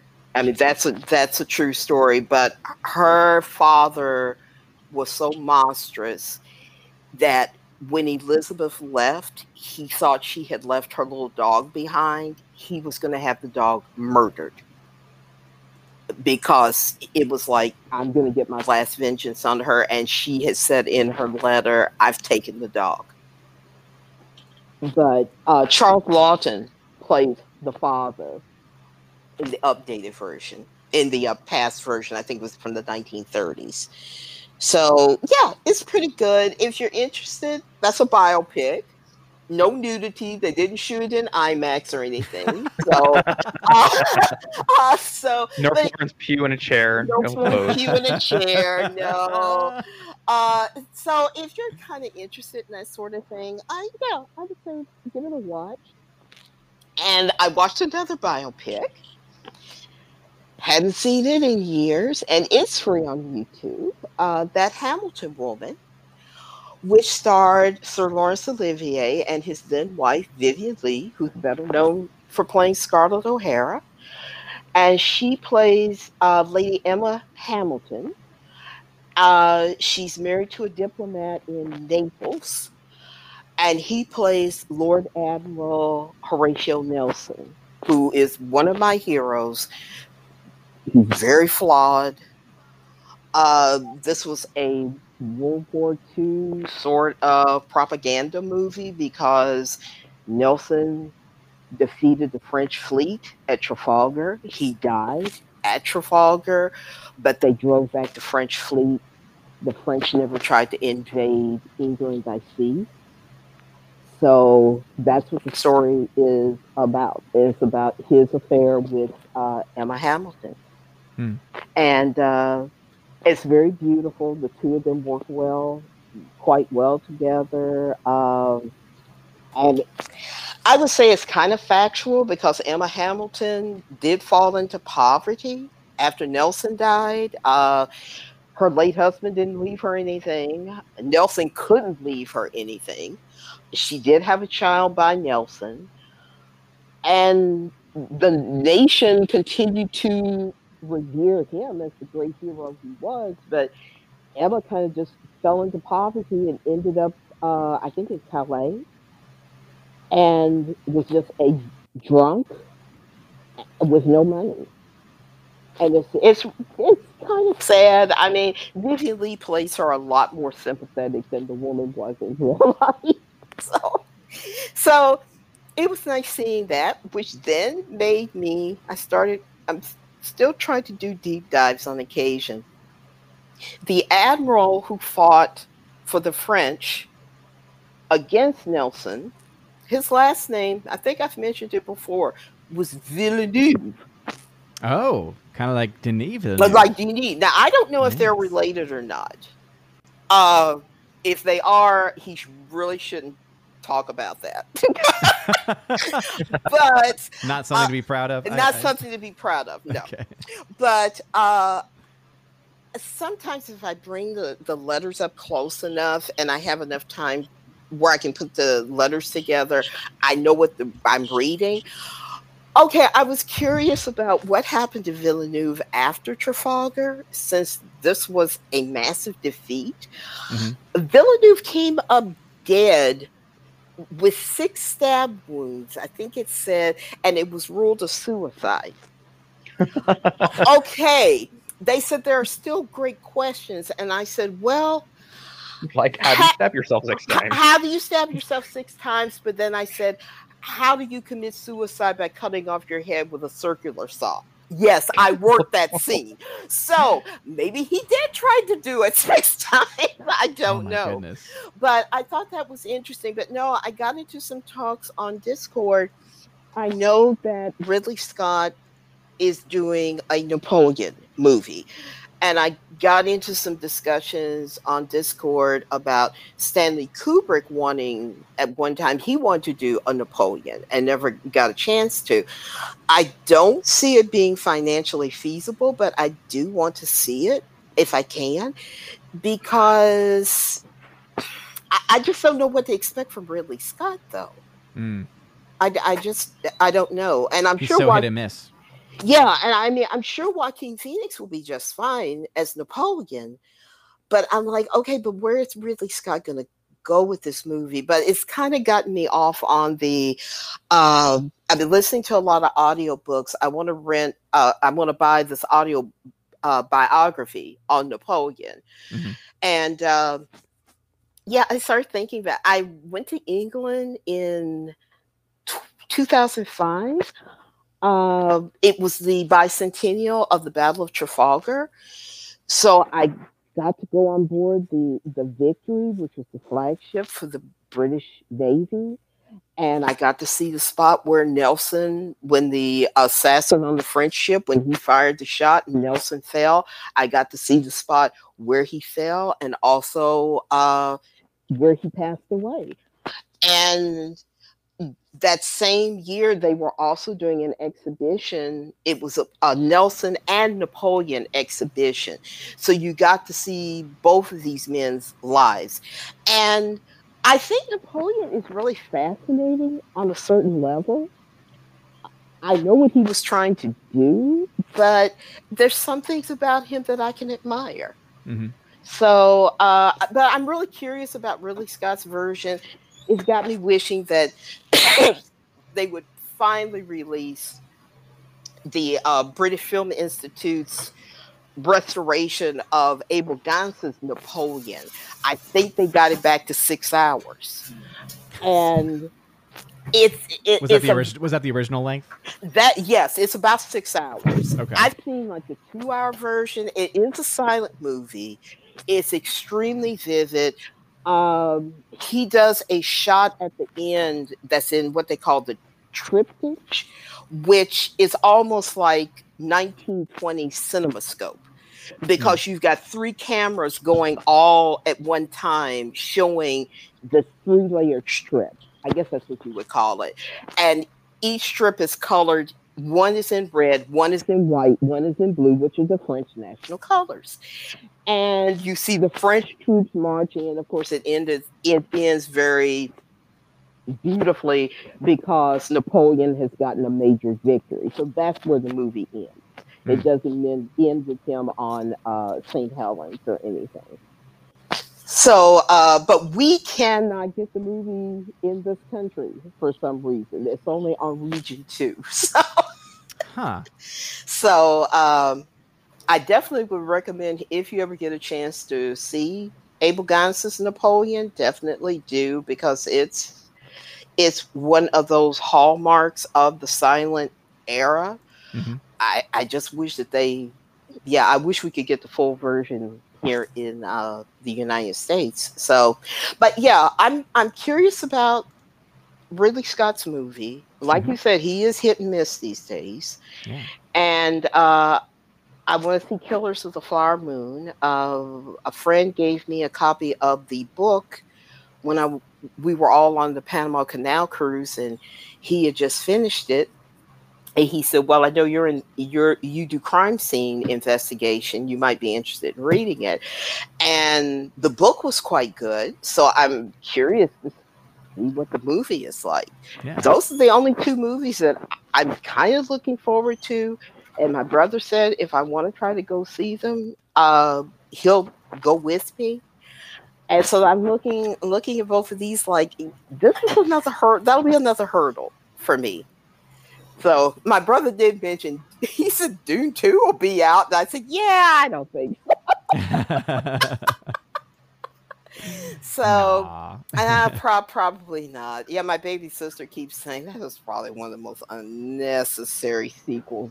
No, remakes. That's what she called it. That's probably so unnecessary. So we've got we say New Dune, and when we say Dune, we're talking about the old version. We say New Dune, we're talking about the new one. So. Honestly, with Dune, I've never been a fan of the movies. I've always thought they just smelled really flat in the books, even the original. I read all of the books till Emperor Dune Emperor, whatever the name of it was. It's been 20 years since I've read those. That was the last one I read, and then I was like, okay, I think I'm done with Dune. Let me get back to Dragon Riders of Pern. I prefer that. So, so I like those books too, actually. Yeah, nice. That was one I always wanted to see made into a movie, and now I'm like, no, do not want a movie version of Dragon Riders of Pern ever. Not this climate. Not in this climate, Nope. no, because at this point, sadly, I'm just ready to go back to all the old stuff that I have. And when I'm talking old, I'm talking about like Master and Commander in 2003, Lord of the Rings. I'm ready to go back to those. And it's just like, you know what? Hollywood can go on strike for eternity. If they're talking about a Mattel cinematic universe, my head's going to explode. I know, it's so weird. They're like Uno and 8-Ball, and I'm like, how do you make a movie out of there? When they're talking about, J.J. Abrams is going to make Hot Wheels. Oh, good God. Why? Why? Why would you want a movie of that anyways? Why him of all people? Oh my God. Oh my God. He's a visionary. I liked Alias, and that was about it. Alias was good, and then I haven't liked anything else that he's done. I would agree. And there's some even that I found overrated. It had parts where it had okay stuff, but it was still it was nowhere near as good as other stuff. I didn't. Yeah, baby Bradley Cooper, and that was Yeah, about I didn't mind Star Trek 2009 the first time I saw it, but then when I started thinking more about it and I saw it again, I was like, oh, this movie has some real issues to it. I liked it. I knew I would understand, though, as someone who had, when Star Wars got taken by Disney, I definitely understood why 2009 Star Trek was not well liked. I'm like, oh, that's why you don't like it. Like, okay, it ruined it. I understand it now. Kills the hell out of Trek. It really just destroyed. Oh, geez. I mean, they blew up Vulcan, the planet Vulcan. I know. Let's look at the basic structure. Trek was always signed where, while it had some action stuff and it had some things like that, it was mostly intellectual. It was mostly communication, conversation. Yeah. It was mostly talking about situations. Yes, it was actually a little bit nerdy. It was very much based on scientific debates and discussions and social discussions. It was never an action flick. So turning it into it just felt like they were trying to make Star Trek Star Wars, and there's a reason the two are separate. Yep. Yeah. And I definitely feel like. Oh, no, I was just going to say, I've just come to a point, and I hate this because I saw my first movie when I was 3. My mother took me to see it, and I just hate what motion pictures have become. And I mean, when you sit around and start talking about a Mattel Cinematic Universe, my heart's broken. Yeah. I'm just like, you're sitting there going, well, that's it, the society. I'm done. I'm out. I'll go put all my old movies off my shelf and watch them. Yeah. But I can't do it. I can't do it anymore. I just can't. I know they're going to monetize everything. I'm rant about stuff. Yeah. You're nuzzling my chin and playing with me. This does not work. I mean, occasionally, like I said, I have hopes that Ridley Scott will have a good Napoleon. I saw the trailer for Killers of the Flower Moon before I got sick. I have hopes for that, but as far as Hollywood in general, all I can say is I'm so glad I didn't become a film critic because I had thought I wanted to be one. I thought it would be wonderful. I couldn't see all these terrible movies over and over again. Be a retro film critic. Write stories and things based on the critiques and reviews of old movies. That's almost what we're going to have to start doing because I'm done with modern day Hollywood. Me and you would probably disagree on some of the old movies because I have this visceral hatred for so many of the different romance stories, including some of the ones that are most beloved. And some of them are ones that you've talked about liking. It's like you can stick the war in it. I still don't like the romantic message in it, Yeah. Well, it's like with cause I told my baby sister, I said, Wuthering Heights is on YouTube, and we both agreed. At least they entered the chapter 7. We don't have to see the rest of the book. The rest of the book is terrible. It's terrible.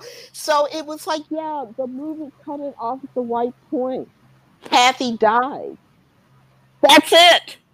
I mean, that's it. We look at most of the classic so-called romance, and I even have some of these issues with some of the classic movies like Casablanca and those. I don't like the romance story that's in it. How dare you? How dare you? Oh my God, Casablanca! Don't you go after Casablanca. You can go after the rest of the movie. The war stuff is good and stuff, but I don't like the message of the romance story in it. And this is the problem I have with most romance stuff. It's not about uplifting a traditional family anyway. It's always about you have a thing for your ex who's somebody else's person now, or you're married and you want somebody else, or it's never good examples of romance. But that's why it ends the way it does. It justifies. I was going to say, they did end it right. They did end it right. I don't like the overall, the romantic side of it at all. But the only thing you can criticize. Let me finish. No. The only thing you can criticize. The only thing you can criticize is the scene where you show Humphrey Bogart smiling in the car. That's the only scene that you can criticize because it's cringe. No. Anyway, you're obsessing over a minute part of a point, and you're not actually listening. Because I was trying to make a point too. Listen to the point before you obsess over one of the factors I listed. I have issues with that romantic storyline being used so much again. I mean, look at even what's considered the greatest romance stories written in historical literature, from Madame Bovary to Jane Eyre and all those. They're horrible stories if you actually look at what they say and what they promote. Jane Eyre, she grows up in an abusive boarding school where her and her classmates are beaten like hell, and the school, half of her classmates die from disease because they're malnourished and not cared for. And she becomes a teacher there and is promoting the same behavior that hurt her as a kid. And then it's goes an off after-school comedy. It's so over the top, and the whole, and it's what all these romance things were. I'm a hopeless romantic, but when it comes to things they actually call romance, they make me cringe most of the time. You know, I love. I get what you're saying. Does anybody know the name of this movie? I was telling my sister about it. Julianne Moore and Ralph Fiennes are in it together, and he's playing Graham Greene, the author journalist, and she's married to someone else, and they end up breaking up, and she dies of, I think, breast cancer at the end. Does anybody remember the name of that movie? The only film I could think about that she, Julian, no. I was having a hard time remembering her name. Yeah. I do love that I can mention those ones because it will get such a rise. But I didn't actually say even the movie was bad or other stuff. I said the message in the romance part of it is not a good message. But the ending of the message you have to include. You're only looking at one part of the message. Oh, not the I didn't. end. No, I didn't. Because he lets her go. He lets her go back to, and she is, because he knows within her that she thinks that she's still in love with him, but she's really not. No. That's not what I'm getting at. Again, you're obsessing over that's the message. That is the romantic message. Listen. Oh my gosh. You're obsessing over the fact that I criticize something about a beloved classic. You're not. No, I'm going after the specific romantic part.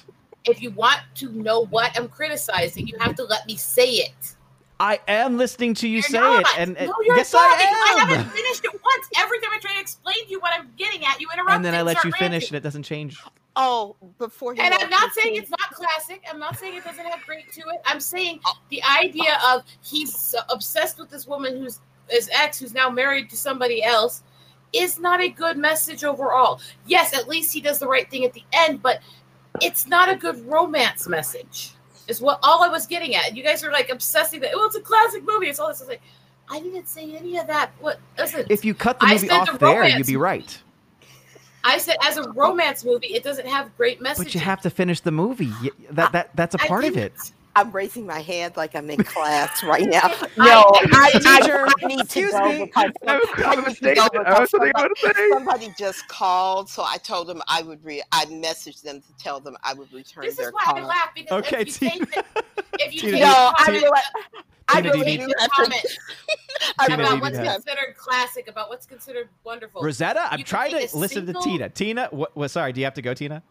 Yes, I had a phone call that I missed, and I messaged them back and told them I would call. Sharon's coming to visit me in 2 weeks, so okay. She's probably going to give me her flight information. But Zen, am I saying your name right? Zane. Just say Zane. Like Zane Grey. Like Zane Grey. Zane. Okay. Yes, it's similar. Okay. Yep. It was very nice to meet you. It was nice to meet you too. Rosetta, it was nice seeing you again. Even though you're fuzzy, but everybody's fuzzy. We all love you, Tina. You know that. Thank you. Mr. Roy, I don't know if Mr. Roy is... He left. He had to go. Okay. Well, tell him I said hello. He did. Okay. I will see you all on Discord. And thank you so much for having me on this morning. Bye, Willow. It's River now. It's River in the chair. But also, okay. Bye, River. Bruce saw you in the chat earlier, and he got very excited. So Bruce wanted you to know that he said hello. And, Thank you. Well, you all can find me on Discord or Gilded. I talk a lot on Discord about everything. We did get to talk about UFOs, and we did. Are they real? That's all I need to know. Are they real? I think there's something. The government UFOs are called, they're unidentified flying objects. So it's something. Oh, and Splash Mountain is probably haunted. Oh yeah, I heard that too. Whoa. That There. you have to tell them after I'm gone. But Okay, yes, I will. it's Yep. supposedly haunted, but Walt is back and he's pissed. So there you go. Oh, wow. Okay. Odin, can you sign me off? I absolutely can, Tina. Thank you so much for joining us today. Thank you. You all take care. Take care, All right. sweetie. Okay then. Bye now. Bye. Now, So, Rosetta, what was your point? I was trying to get at is that as a romance, it's not good. As a coming of growth, as dealing with the war, as dealing with him growing as a person and not chasing that which he shouldn't have anymore and stuff, it's a good story. As romance, it's not. Which was the only point I was trying to make when you got so offended. I love that if you mention a classic and have any criticism, it's the easiest way to get people to get mad. I'm getting mad because you're going after a part of the film, but again, part of the romance story is the decision he makes at the end of the movie. That's a part of the romance story. That's not a romance story. That's a growth story. That's what I'm getting at. Because it's a part of the romance, though. You're disconnecting them when they're part of the same story. I'm saying that those are separate parts of it. The romantic side of it, he's still in love with her, all this stuff, isn't a great message. But the fact that he overcame that, he left it, he was not willing to break up a marriage, is a growth and maturity story. But he still loves her, so it's romance too. No. Yeah, it's growth in the romance. No. It's about their relationship. Falling in love and it's about their relationship. That's what the romance part is. You can have a relationship and not necessarily have it be romantic. And that's why it starts off that way. And guess what? The relationship grows. I think it's also important to note for that it's a complicated situation because they thought her husband was dead and then he wasn't. Mm-hmm. And so I think it's one of those things that's kind of like the song Lips of an Angel, where it's like, oh, well, talking to his ex-girlfriend when he shouldn't. It's like, okay, well, sometimes you don't notice these things until later. And then you're like, oh, hey, this is what's going on. And then you choose to forego temptation and the thing you shouldn't be doing. And so I think that's kind of what's happening in this situation. It's like you get swept up. It was such a weird situation. You had no idea that this was even going to happen. And then you have to have time to process. And then he did come to the right conclusion, which is, I'm going to let her go. It's not right to, when she's got a husband, to run off with her. The fact is, you guys are not getting the fact that I'm breaking it down to each component. Because, yes, they the whole story. No. I keep listening to this. You're not letting me finish my point. I am. But you're saying the same thing every time, and it's still not changing it. Odin, I have to restart if you interrupt because of my brain issues. So every time you interrupt, I have to restart. Tell us when you're done. So tell us when you're done, and then we'll talk. You have to break things down to their components. If, as a writer, as somebody creating stories, the romance part is the interaction between loving each other, and that drop that was put aside. The growth story is the main story, not the romance. It's where when people call it a romance, it's tragedy. If you call it romance, it's not a positive romance. And while some of those tragedies can be great, if you throw away things like love story, tragedy can't be the only types of romance that are actually written with any depth. And that's the problem. You see, every romantic story that's treated like it's gold standard, it's got these horrible romance stories that never end well or have horrible subplots. And that's the part I was getting at. It's that there's no portrayals of a deep intellectual story where people fall in love and actually have a happily ever after. Romance is treated like a tragedy or lust, usually. Which is the point I was getting at. Now, overall, the movie as a story, the war, his growth and all that, that's a completely separate issue. I was just using it as one people would recognize and understand to say that the I'm still in love with somebody who's married to somebody else part is not a positive way to view romance. And we have too few positive romance stories in a culture to show people that side of love, which was the point I was getting at. Not saying the movie's bad, not saying any of that.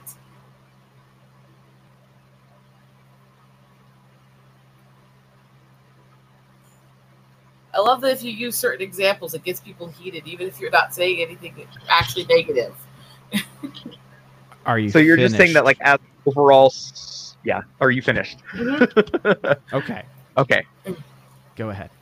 Mm-hmm. I'm fine now. That was my biggest point. It's just that we need to work on society actually having positive views of romance, not just tragedy or lust. But him choosing to let her go is a part of their story.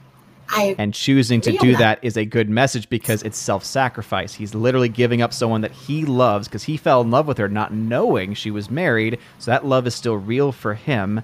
And he's willing to sacrifice that love he has for her and knows that she belongs with her actual husband, who she is still clearly in love with. So that's why I look at it and say you can't just cut off the romantic story at one specific part and then say this is bad. That would be like me saying, well, then Princess Bride's a terrible story because at one point Wesley is pretending to be someone that he's not and lying to her. But that, again, you're taking one part of the story and saying, well, this part's not a good relationship or a good example. Whereas this one, you have to take the entire story all the way to the very end, which is that sacrifice that he gives. I'm saying as a society, we don't have very many that have happy endings. I agree with that. Princess, and actually show a couple that truly loves each other throughout it all, even if they have struggles. Princess Bride is closer to what I'm talking about, where while she wasn't given a choice. She was betrothed to him because he chose her and she didn't have a say. So that one, it's not like she's cheating on somebody or something like that. It's a little different there. And I was just saying part, pretending to be someone else. And the other part going, they had issues along the way, but they loved each other from the start and they learned to love each other deeper. At least as an overall positive, which is what I was getting at. I was just saying as a society, there's too much negative view of what romance is. I think the negative of Casablanca would be if they ended up being together. Like if he ended up saying, screw your husband, I'm in love with you, choose. Instead, it was a self-sacrifice, which I think is actually a better message because love should be about self-sacrifice. That is the best message one can give. Which is why I consider it a personal growth, maturing But that's romantic. Story. Yeah. And I'm not saying you're just that can't play off the romance. I'm saying that it's another example of how almost every classic romantic story is either tragic in the ending because you don't have the happily ever after, or it is happily ever after, though. I don't think so. She gets to be with her husband and she's happy. We know that she's happy because she says, thank you, right? She's so in love with him because, oh, you really do love me because you recognize how much I love my husband. Thank you. And then he walks off into the sunset with a new best friend. I'm commenting that it's simply a matter of we have such a focus on stories where either the couple loves each other so much but it doesn't happen, or the couple lusts for each other and the reason it happens is all selfish and personal greed. And I agree that happens in movies and that we need a lot more good positive stories. I'm just saying I don't think Casablanca is a good example of what you're trying to get at. It's the easiest way to give a base example, and that was all I was giving. I wasn't saying the movie is bad or that's all it is. I was using one part of it as an example of what I was talking about because it's one that most people will know and recognize. But it doesn't get the point across that you're trying to get. That's what I'm trying to say. So it's not a good example. If you quit obsessing over the fact that it's that movie and keep trying to add other stuff. I'm going after the specific points you're bringing up. I'm not even saying it's a great movie. It's the best movie of all time. I'm explaining the specific parts about why it doesn't work as the example I think you're trying to. I think that you think it is. It does, on the fact that I'm saying that it just doesn't work as a happily ever after romance. And while it has positive, it still has those standard cliches that are, to me, over the top with romance, even back in books. I criticize Shakespearean books on this. You know my love of that stuff. Mm-hmm. You know I grew up on Shakespearean stuff. I've criticized Shakespearean stories over the top with lust or tragedy and not ever having a happy one. KN/Kareen had sent a super chat. KN/Kareen sent a super chat says, ma'am, romance don't always end happily. I never said it did. I said we have a very disproportionate view we just don't of have romance enough in society. Good examples of it. Which was my point. It's one of the reasons I got really frustrated with the Star Wars Disney trilogy was that they broke Han and Leia up because Hollywood can't fathom that someone can stay together very long. And they also have like this thing where I don't know if you've ever noticed, like, well, they'll have like reunion shows or they'll have reboots like really later. They'll always break up the main couple from the original show. And so that's why when I knew they were going to do the Disney movies, I'm like, they're going to break Han and Leia up even before the movie came out. Like, I know they're going to, because they always do that whenever they have like a reunion show or whatever, because then they have to like redo the romance or whatever. And I hated that they did that. Whereas in the books, like, they were together the whole time, and they had their rough patches, and I think they like maybe separated for a little bit, but they got back together, and you know, their kids, two of their two boys died in the original books. And they made it through, and they had a strong marriage. It's just really frustrating that the stupid Disney movies. And I agree on that, actually. The way they did. They did destroy the romance. There was, if you read through the books, especially if you go through Courtships of Princess Leia and the others, there was a great romance story through them. Yes, they both had issues of their own personal behaviors, other stuff, but they stayed together in love through everything, as opposed to breaking them up and having them basically hate each other like Disney did. And that is it. And like I said, if I use things, it's the autistic way we break things up. We completely separate certain fragments. It's just how we dissect things. I can say one part as an example of something, and I'm not saying that story is a full example of it. And that's that way. Yeah, it was just mostly a matter of like how you were breaking up, and we don't see it as broken up that way. Like, to us, it's all tied together. I can do both. So that's just where the disconnect is. That's where the disconnect is. Yeah. I can do both. That's just where the disconnect was. What part my brain's doing, especially as somebody who's written all these different stories and done stuff with creating everything from epic poems to novels and stuff. I understand breaking the sections completely apart and then putting them back together in a way that is not the way most people do it. It's the way that most writers do, which is, I think, the disconnect we had in the conversation. I was looking at it from a writer's standpoint to break each little section as its own standalone part. Yeah. I'm just going to hold my tongue. We're just going to go around in circles again. Well, yeah, because before we get to the final shout-outs, anything y'all want to promote, we did have some super chats along the way. So Jake the Movie Geek... I never actually had a segment on me after the intro, right? Hey. No, you did. We went to your YouTube channel, and I even asked you, is there anything else that you want to talk about? So. I don't remember much. Thank you. You were the first person I went to. That was like 3 hours ago. I thought that was blended into the intro for some reason. Maybe I'm just tired. But no, it was. We started with you. We were going to go around in a circle on the screen. That could just be me, because I haven't slept in weeks. So hey, oh no, I get it. I understand. But Jake, because I get distracted arguing. Jake the Movie Geek for the $5 super chat says, I've been getting into arguments with people on Facebook. It's a terrible thing to do. Didn't Indiana Jones 5, Elemental, Little Mermaid all flop? Yes, they did. They all flopped. Thank God.